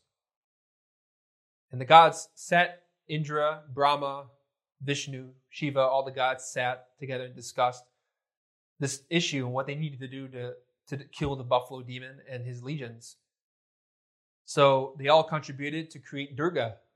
So Brahma is the father, Vishnu is the son, Shiva is the Holy Ghost in Hindu terms. And all that energy that poured from divinity entered into her to create Durga. And in this quote, we find this beautiful teaching about the energy, the most divine energies we carry within that can help awaken our consciousness. When Vishnu, the husband of Lakshmi, and the great Lord Shiva heard the speech of Brahma, meaning Brahma, the father, who decided that they must wage war against this buffalo demon, their angry faces became so monstrous that one could not look upon them. From Vishnu's mouth that blazed with extreme anger or divine justice, his great energy came forth. And similarly from Sambhu and from the Creator and from the bodies of Indra and all the other gods, the cruel energies, the severe forces of the divine, came forth and they all became one. The great mass of their united energies seemed to all the multitudes of gods like a blazing mountain that pervaded all the regions of the sky with flames. So what is that fire? That sexual power, which is the power of divine justice. And we carry in our sexual energy. Then from the combination of these energies, a certain woman appeared. Her head appeared from the energy of Shiva, her 2 arms from the energy of Vishnu, her 2 feet from the energy of Brahma, and from her waist and from the energy of Indra. Her hair was made from Yama's energy. Yama is the god of death. Her 2 breasts from the moon's energy. Her thighs from the energy of Varuna. Her hips from the earth's energy. From her toes from the sun's energy. Her fingers were formed by the energy of Vasus. Her nose of Kubera's energy. Her rows of teeth from the energy of 9 Prajapatis. Her 2 eyes arose from the energy of the oblation bearer. The 2 twilights became her 2 brows, and her ears were made from the energy of the wind. And from the incredibly fierce energies of the other gods, other limbs were made for the woman who is the supremely radiant Durga, more dangerous than all the gods and demons. So who is this goddess Devi Kundalini, our divine mother? She is Athena, mentioned in Greek mythology. She is the warrior goddess who helps Odysseus kill all the suitors in the Odyssey who threatened to take over his kingdom. Athena is the one who helped Perseus. Durga is that fierce energy of divine compassion which fights against all the impurities of our psyche. And in this myth of Hinduism, Durga is sent to confront the buffalo demon, and she fights his many legions with millions of arms. And every ego that is slain, that is killed, their blood is touching the ground. Many demons, more demons would sprout as a result, because the ego multiplies if we identify with it. That energy can create more egos. But Durga, in this very graphic myth, she kills these demons and drinks the blood of the demons. And people interpret the story literally thinking, well, there's a woman who literally came with 1,000 arms, 1,000,000 arms, and was killing demons and drinking their blood. And it's a very graphic image, but it's a symbol. How that blood of energy that was used by the ego is now being reabsorbed back into the being. And it's a war. This is a jihad, as mentioned in Hinduism. So we have to steal energy from the ego to stop feeding it if we want to develop spiritually. And when we cease to act on the ego and work with our Divine Mother, she kills those defects as we comprehend them more and more. So in synthesis, we need to rely on our Divine Mother. She is the height of our aspirations, and she's the one who can help us develop understanding. So we have to remember, she is our true being. She is our true divinity. She is the true self. She is more terrible than any demon when she is wroth. But she is the Virgin Mary. She is beauty. She is light. She is ferocity. She is the energy that governs divine space, any galaxy, any sun. And we have that inside. So if we feel overwhelmed by our daily life, our problems, our mind, we have to remember that our Divine Mother is beyond that. And she is ready to help us. So with patience possess ye your souls, as Jesus taught. And it's important to remember that to develop light inside, we have to eliminate darkness. But that begins with self-observation, by working with mantra, with pranayama, working with forces, conserving our energies, and awakening our perception so that we can work with her. Any questions or comments? So when you say conscious work, that's the same, an upfront effort. It's the work, the doing the meditation, the rites and the rooms and all that, right? Right, that's upright. That's upright efforts. Because that's upright efforts. Okay. Because with upright efforts, here's the thing: we can practice these exercises, but if we do it mechanically, we may do it with effort. But the question is it upright effort? Meaning, are we really aware of what we do? Because the exercises are effective so long as we are in remembrance, and those practices help to augment and strengthen our consciousness, our awareness. But also, they help to, those practices are, it's mutual. Those practices are strengthened by how much awareness we have. But also those exercises help to strengthen our consciousness. So upright efforts has to do with using our three brains with awareness whenever we do any practice, like a mantra or runes. So upright efforts is entailed with doing our exercises to help us to transform our mind. So the conscious work is part of all that too. Yes. Conscious work involves self-observation, being aware of our internal states and knowing ourselves more deeply. But also conscious work is involved when we face ordeals, challenges, or egos we didn't even know existed come up, and we have to confront that. So conscious work happens when we are facing problems, when the ego, such as egos of pride or anger, emerge in a certain circumstance, and we resist that. We don't act on it. So we suffer voluntarily because we let the circumstance occurs, but we don't identify with it.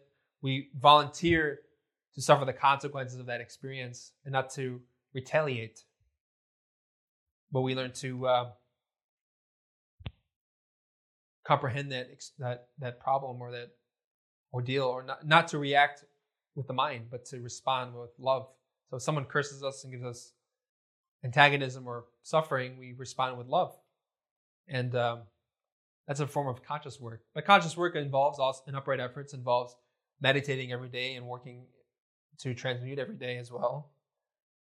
Practicing the exercises we have to give us energy, to give us focus, to strengthen our perception and our consciousness. But also when we face those problems, the inevitable difficulties of life, and we volunteer to suffer the consequences of being here, not necessarily going out of our way to look for problems. I volunteer to be yelled at by my boss. We don't have to look. We don't have to look for that. But we have to. When it happens, we volunteer. We accept the circumstance. We don't talk back to the boss or say something negative or hurtful to a family member if we are contradicted. But to be willing to suffer the slings and arrows of outrageous fortune. But we bear arms against our own troubles, our mind, in order to oppose and end them. You talked about separating from our feeling and thoughts and will. But I can't really, I try to think about it, but I can't really genuinely feel it. Well, here's the thing. We don't have to... consciousness is very dynamic.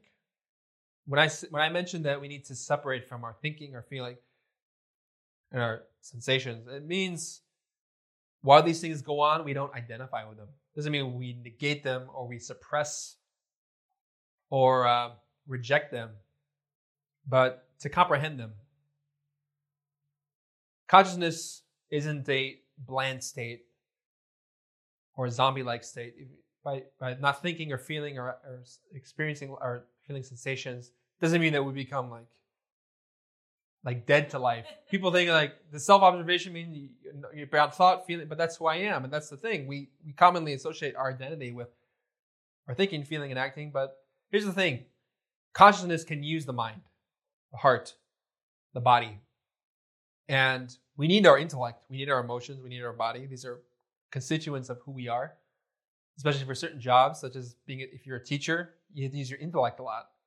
And I know in my case, when teaching, I have to use my intellect. Doesn't necessarily mean that I identify with the intellect, but I use it for its purpose to get a certain goal. So the perspective is, I'm not the thoughts, I'm not the feelings, I'm not the body, but I am the one using my thoughts, my mind, my heart, my body.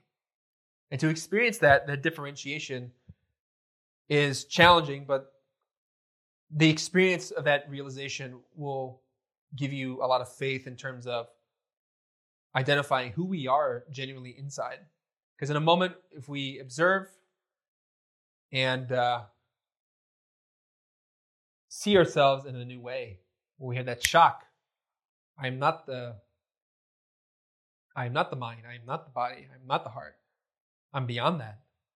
It's a shock to the psyche that we can only know by experience and the work. But the thing is, typically our daily experiences, we think, we feel, we go throughout our day, we consider this to be who we are. But what can help you in terms of learning to deepen your awareness is to work with energy.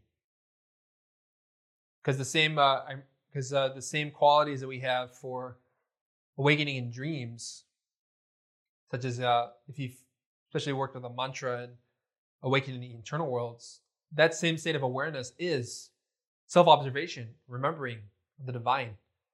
So if we lack insight, we should work with energy. Give our soul more energy through transmutation to help raise our level of being. Sometimes, I know personally when I'm going through my day, many times I forget my awareness and I lose sense of my observation. And to help rectify that, I work with a mantra to help circulate those energies so that I can be more vigilant, more aware, and not necessarily get identified with the intellectuality of my job, or getting over, identify with negative emotions if I have a problem or difficulty.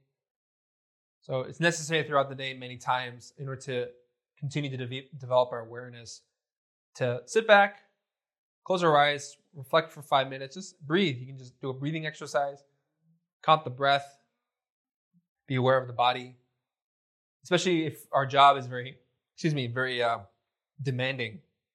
It's good to take a break once in a while, just to sit back and to take 5 minutes, no more. You can do pranayama, a quick mantra.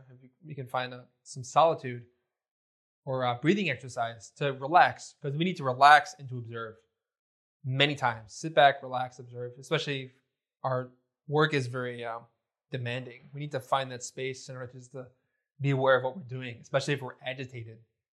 Because usually we go throughout the day very agitated and we're not even aware that we're agitated. Or we drink 10 cups of coffee and we don't realize that we're agitated, but we are. We think we're not, but we are. But then what happens is we're so wound up all the time, we fail to see the state of our mind, which is chaotic. But if you sit back and learn to meditate, we see that the mind is all over the place. And that's the beginning. We have to be aware of that. But the way that we develop our awareness is by making frequent practices throughout the day, just to sit, observe, and sit back. Okay, I'm going to take 5 minutes from my computer and try to be present, and try to be aware of what we're doing, what one's doing. And that's a skill that we develop with time, with practice. And then doing mantra in the head, not vocally, it's not as helpful. Actually, it is more helpful. Really? Doing it out loud we recommend to mantralize out loud helps to transmute, is effective. Whispered is even more powerful, but then mentally is even more powerful. Swami Shivananda mentioned this in one of his books, because if we're doing mental japa, mental mantra recitation, we can be teaching or doing our activities and our work and doing a mantra in our mind while we're physically active in order to still remember our divinity. Usually in the beginning, it's hard because we don't have that much strength in our awareness, where it's good to sit for an hour, 30 minutes or 10 minutes to do a mantra out loud to help gain stability. But with more practice and skill, we can learn to be doing our daily activities while mentally reciting a mantra or reflecting and being aware while being active. It takes more skill, and that's why it's more profound, because it's more effective, more overreaching. This is why many yogis, you see them with beads. Traditionally, they would have a hand in their bag. They keep it hidden from others, and they would be talking or working or doing other things, but they'd be doing the prayer bead recitation in their mind while being physically awake and active. So it takes more skill, but it's more effective. So pronouncing a mantra mentally is powerful, but it's good to sit and to do a mantra out loud to help get to that level of, you can say aptitude, you can say dexterity and strength and pliability of mind to be able to do that. We recommend to do it out loud is good, is necessary. In the beginning. So. But also throughout our work, because if you do it out loud, by praying and such as by the beach doing the runes, we force the body to vibrate at a higher level of being that transmutes forces. But then throughout our day, we can do mantras mentally. So a combination of both is necessary, is important. Okay, so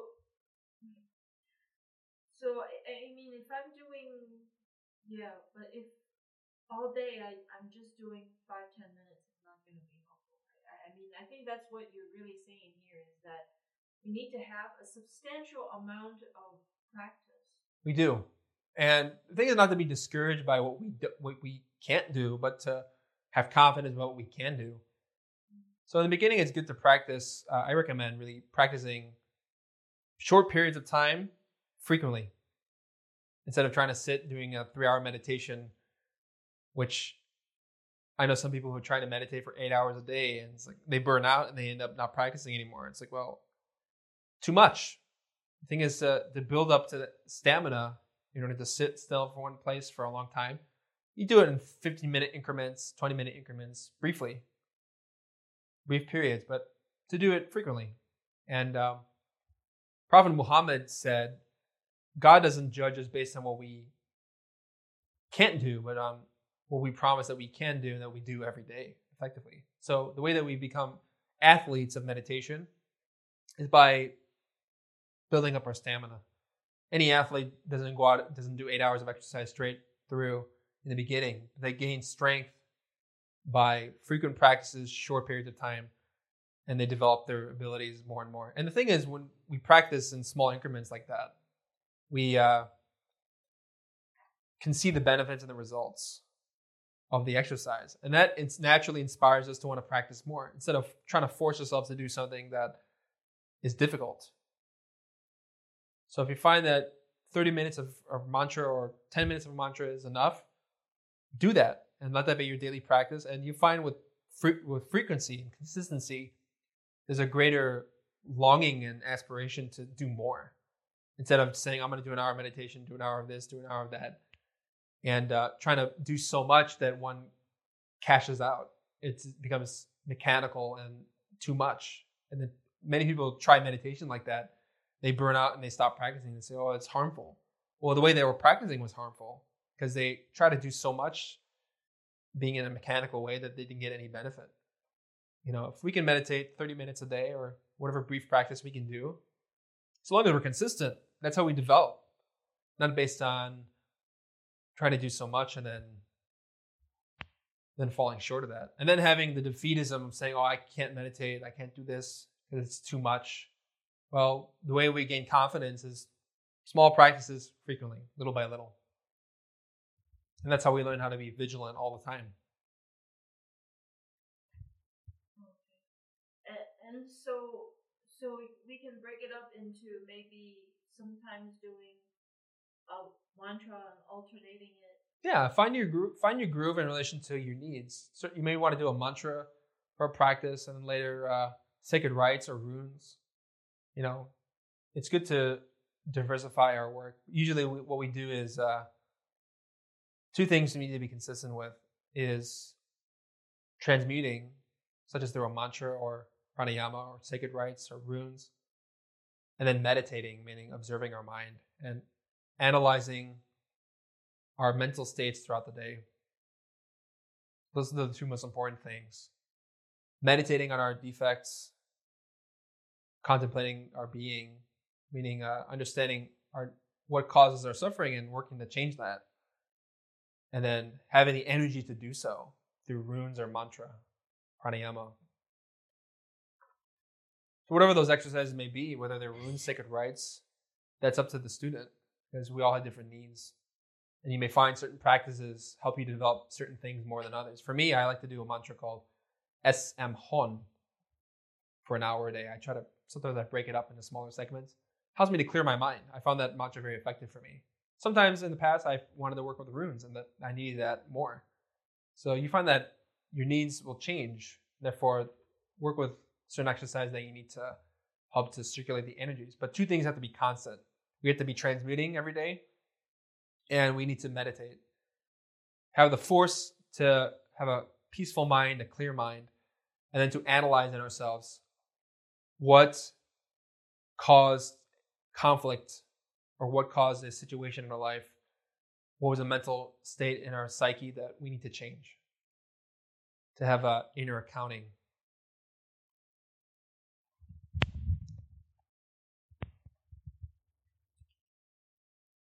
So what book? I'm still kind of reading that Dream Yoga. Would that be a good one for the mantras? Yes, especially if you're learning to awaken in internal worlds. Okay. And so one of them that I read recently was Hamsa. Yes. And but it's I think it describes as Ham is we don't vocalize it, right? And then Sa when we vocalize it, it's a sigh. Yes.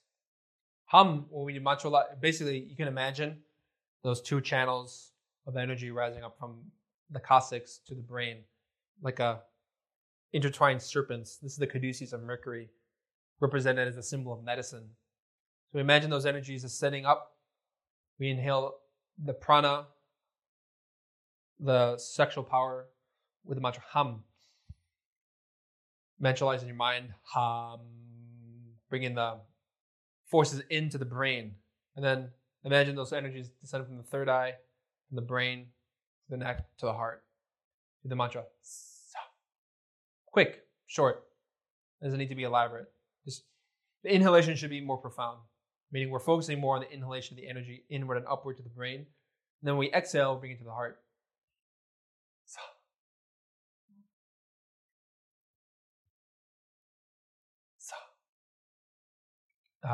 Sa should be not, the exhalation should not be longer than the inhalation.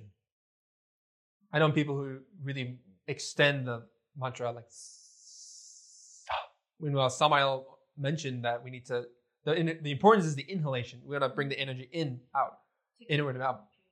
Yeah, and then Sa just brings it to the heart. Sa is lunar, Hum is solar. Hum is the centrifugal force. It is a centripetal, meaning to go from outside to in. the brain. Sa brings it to the heart. So the inhalation needs to be more profound. And that mantra, that exercise of transmutation, if we just sit and meditate and do that pranayama exercise, hamsa, we can experience what he calls the illuminating void, which he mentions in Dream Yoga. It's the absolute, the Divine Mother space, which is beyond the tree of life.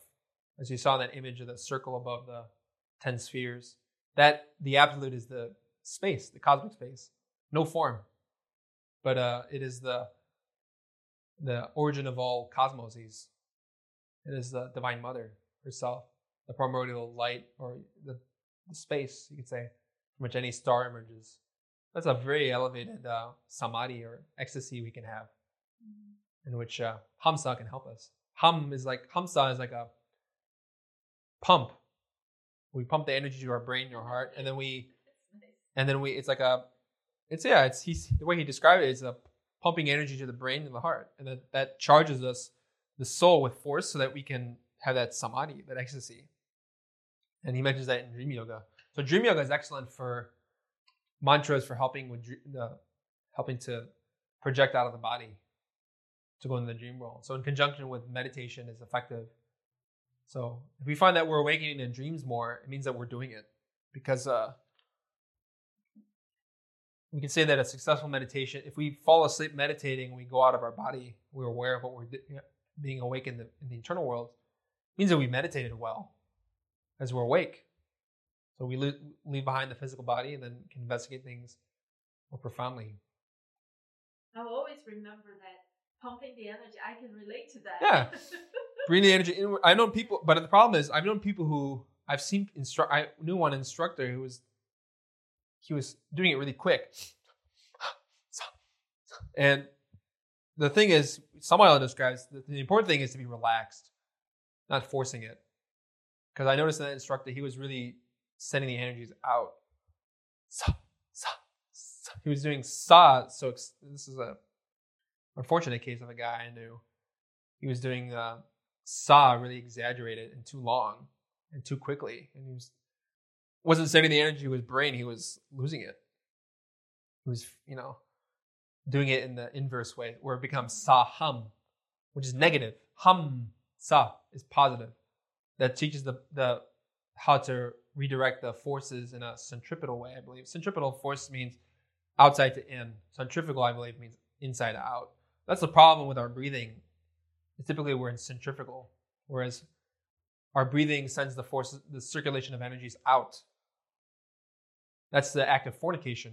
The energies go out of the body. Whereas by hamsa, we try to redirect that flow inside. Outside in is centripetal. Yes. Okay. I believe I might have a mix. I'll get back to you. Sometimes my terminology is a little iffy, but the basically the difference of the forces is we want to get the energies to flow in outside to in, whereas our problem is that people send that energy from inside out. We want to conserve those forces, so that by pumping the energy inward and upward to our brain, we charge ourselves, and that gives us more force, light, understanding. So we need to transmute to help. So if someone is listening to me, all they can hear is sa. Exactly. So if you come on a retreat with us, you'll see, when we do that mantra, groups of people, like 40, 50 people, you hear breathing. Sa, sa, sa, sa. Okay. It's nice, people, we practice as a group like that, but you hear that vowel sa. So the inhalation is mental. Our inhalation is, we inhale profoundly. The mantra is mental, hum.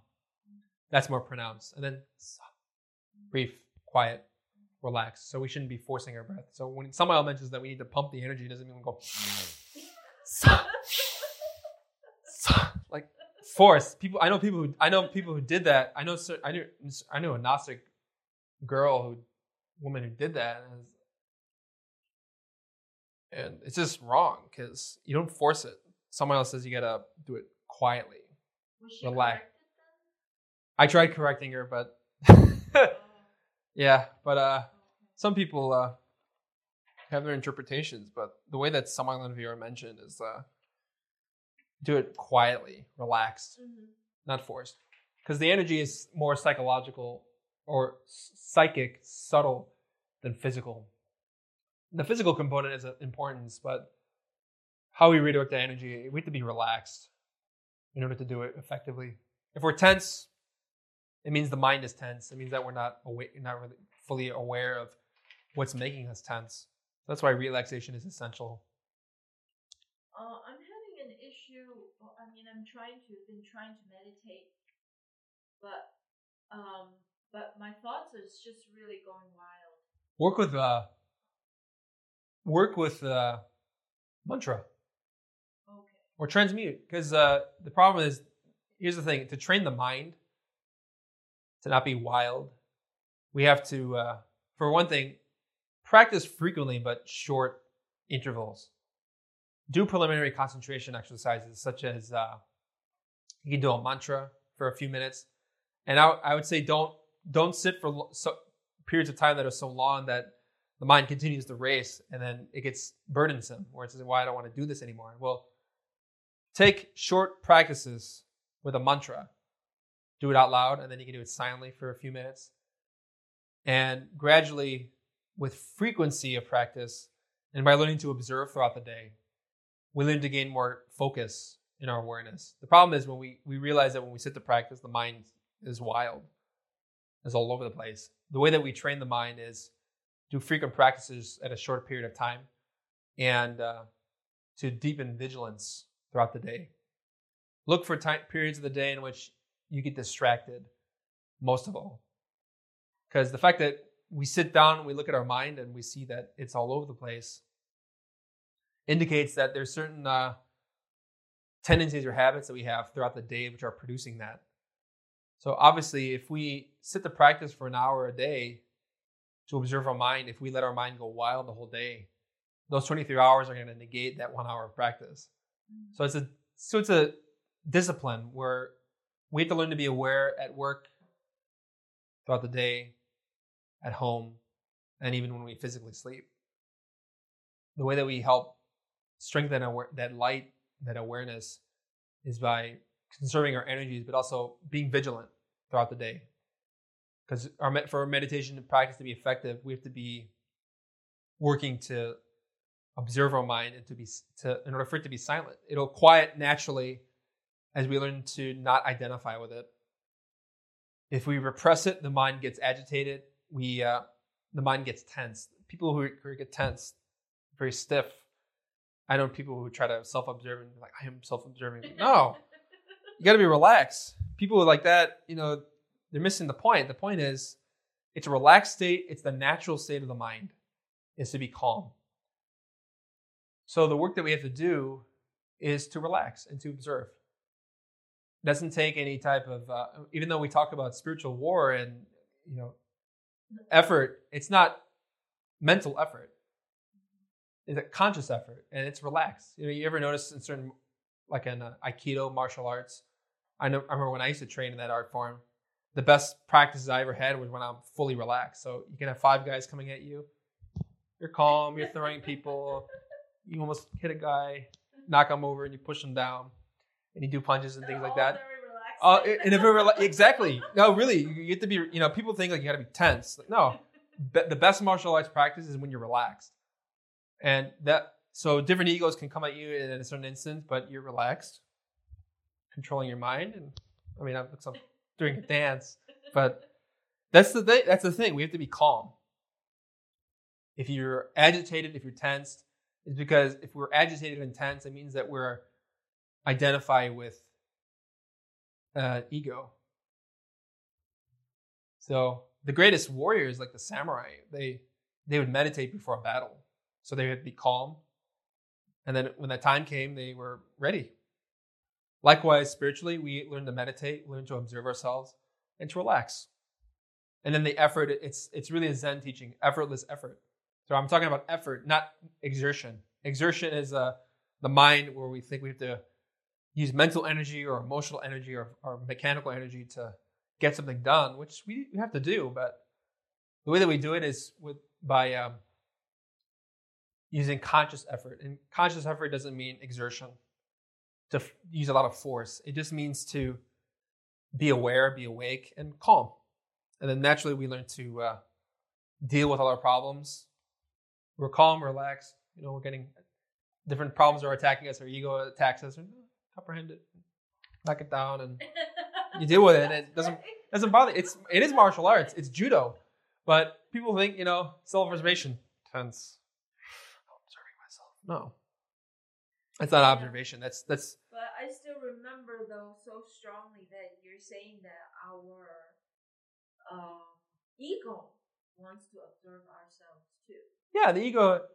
So the ego. I am not certain that I am doing it right, and I know I'm pretty sure that it's my ego. It's just me observing me.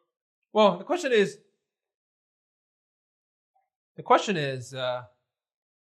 in terms of who's observing who.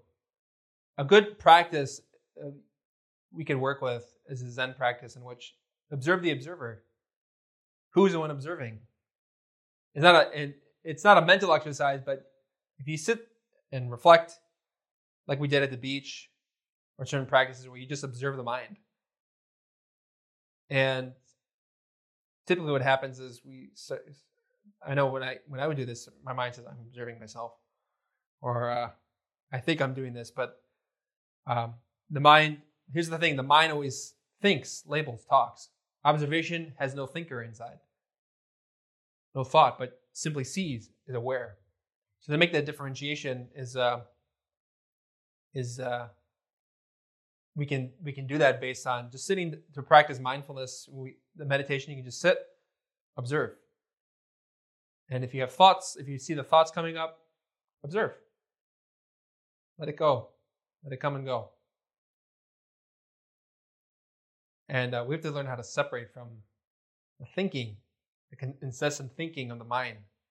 But the fact that you sense and you see that the mind is wild and all over the place, that's observation.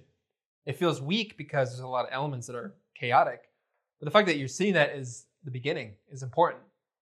That's what we need to cultivate. And I think anybody can see that. But the thing is, to really go at the heart and at the root of that dynamic, we need energy. So if observation feels weak, we need to give more fuel to our soul. That's why we pray. That's why we do runes, to give us energy so that we can observe.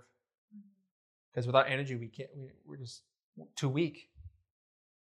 And get swept away with the current. So the beginning is to see that we're stuck in a current and that it's pulling us. That sense of knowing that is what we have to focus on in order to make the changes we need.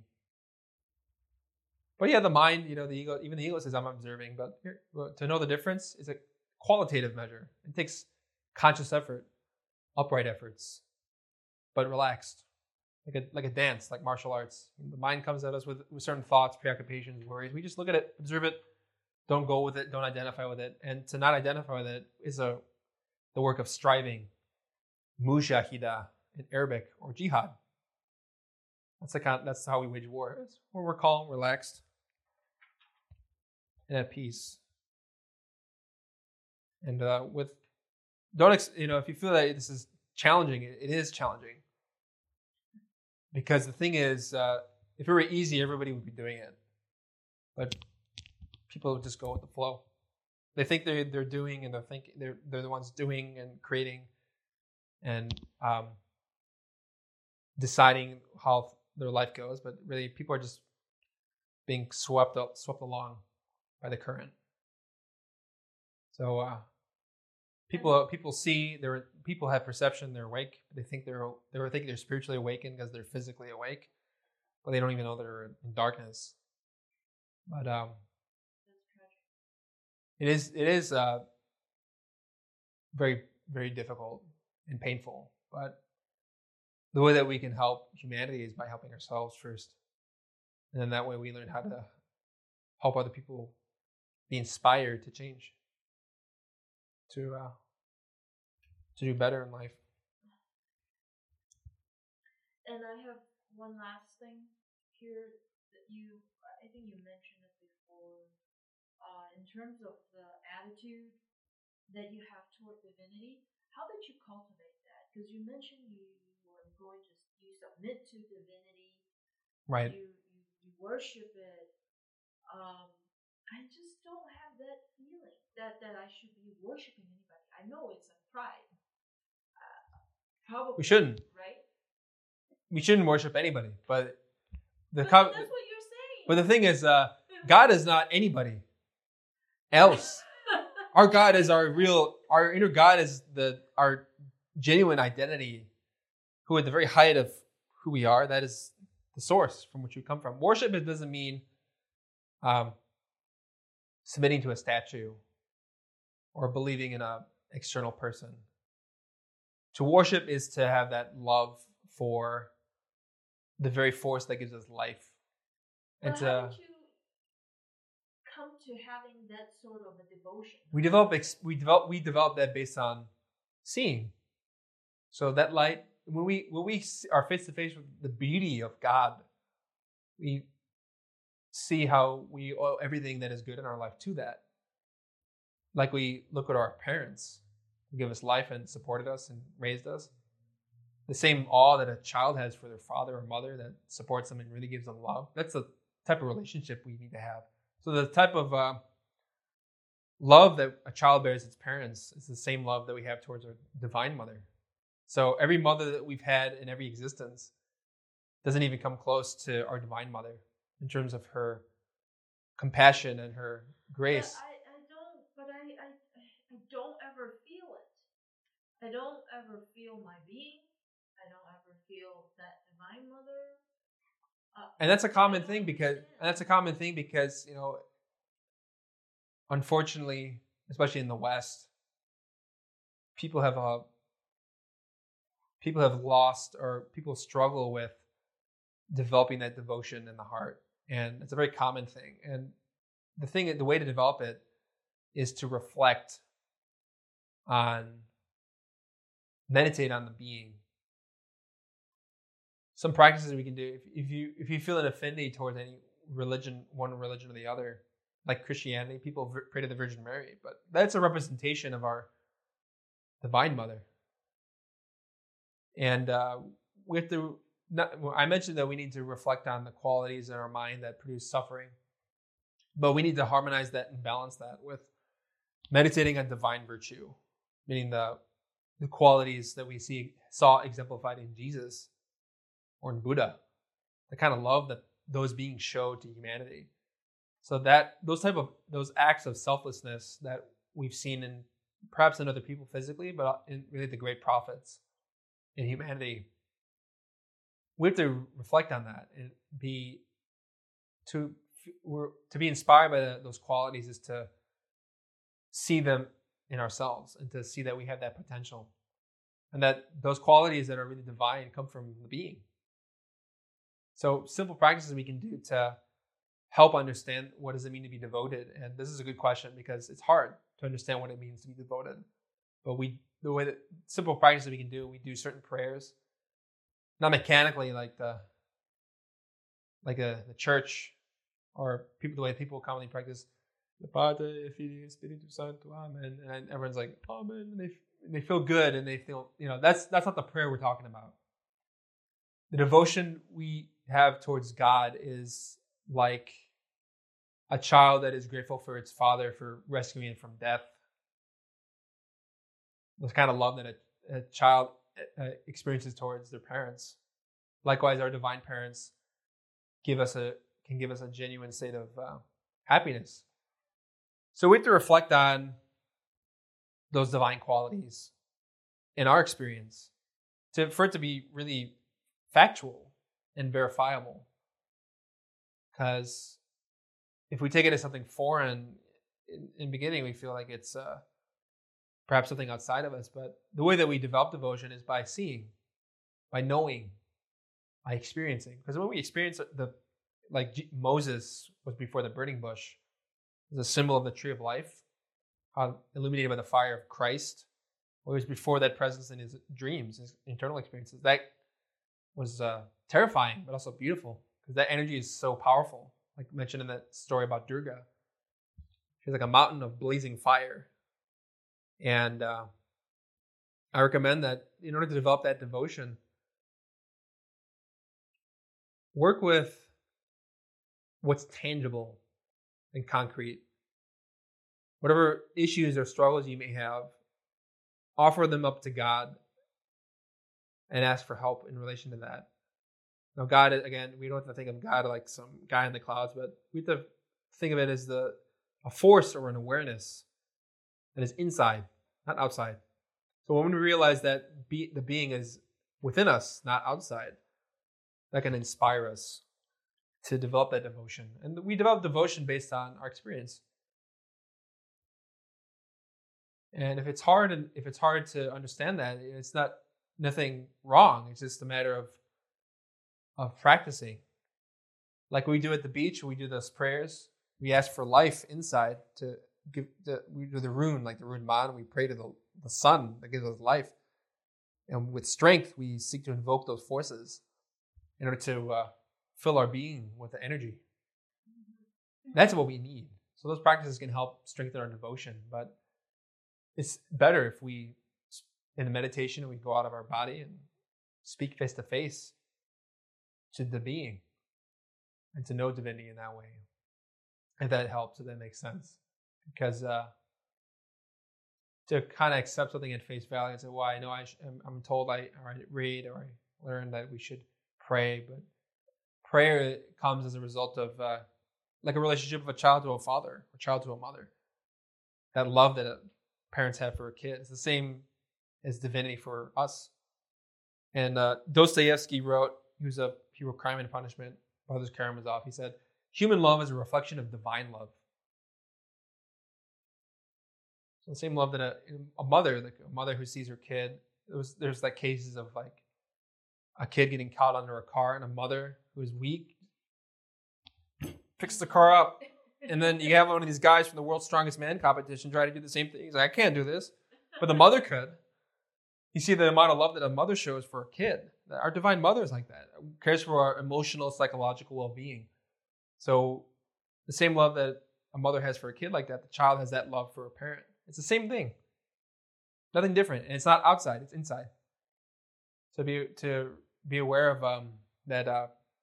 It's hard to love something from someone that you don't know, you haven't ever seen or felt. And the thing is, we learn to experience that and to know that with practice. And like I've mentioned before in other lectures about the story of the practice of neti, N-E-T-I. Not this. We have a feeling in our heart that we want to know more. We don't know where the sentiment comes from, but we feel that longing. So we practice, we work, we look in our mind, we observe this is not God.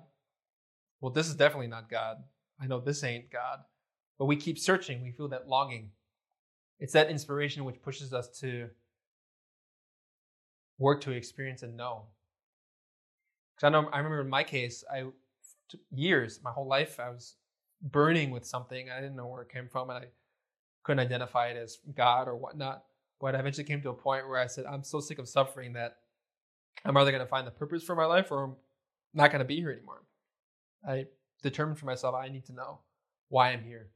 It was that pain and that longing and that yearning to know why I suffered that eventually pushed me, and I found Gnosis and started practicing and eventually had experiences and confirming where my being was showing me, I've been with you all along and pushing you and trying to get you to realize you're suffering, but you wouldn't listen. But it's the same thing, that longing. I kept saying, oh, this is not it, this is not it, this is not it. Searching and searching.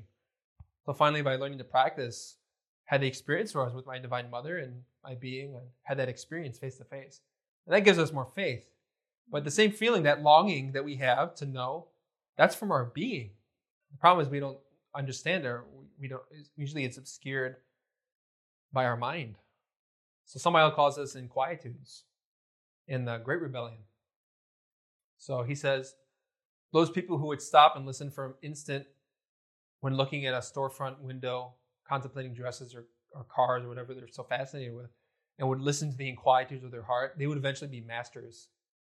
Because it's that longing which pushes us from beginning to end. If we don't have that, we're lost. Because anyone who comes to classes like this, it's because our being is pushing. We want to know. And the way that we access that is through practicing and cooperating and feeding that longing to know. It doesn't have to be, in the beginning, we're lost.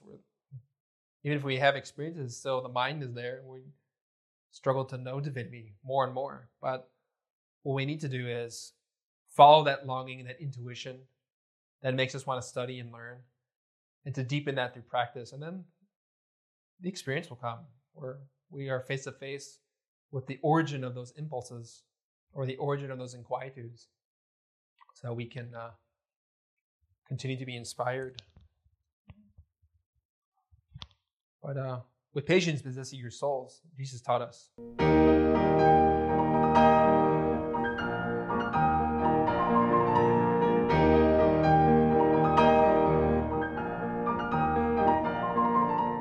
To learn more about the knowledge covered in this lecture, we invite you to study the books available through Glorian Publishing or GnosticTeachings.org. You can also view free online courses, lectures, transcriptions, and articles available at chicagognosis.org. All of this is made possible by the support of listeners like you. Have you benefited from this knowledge? Help others by making a tax-deductible donation at chicagognosis.org. We thank you for listening. We hope that these lectures aid you in developing your complete and divine potential. May all beings be happy. May all beings be joyful. May all beings be in peace.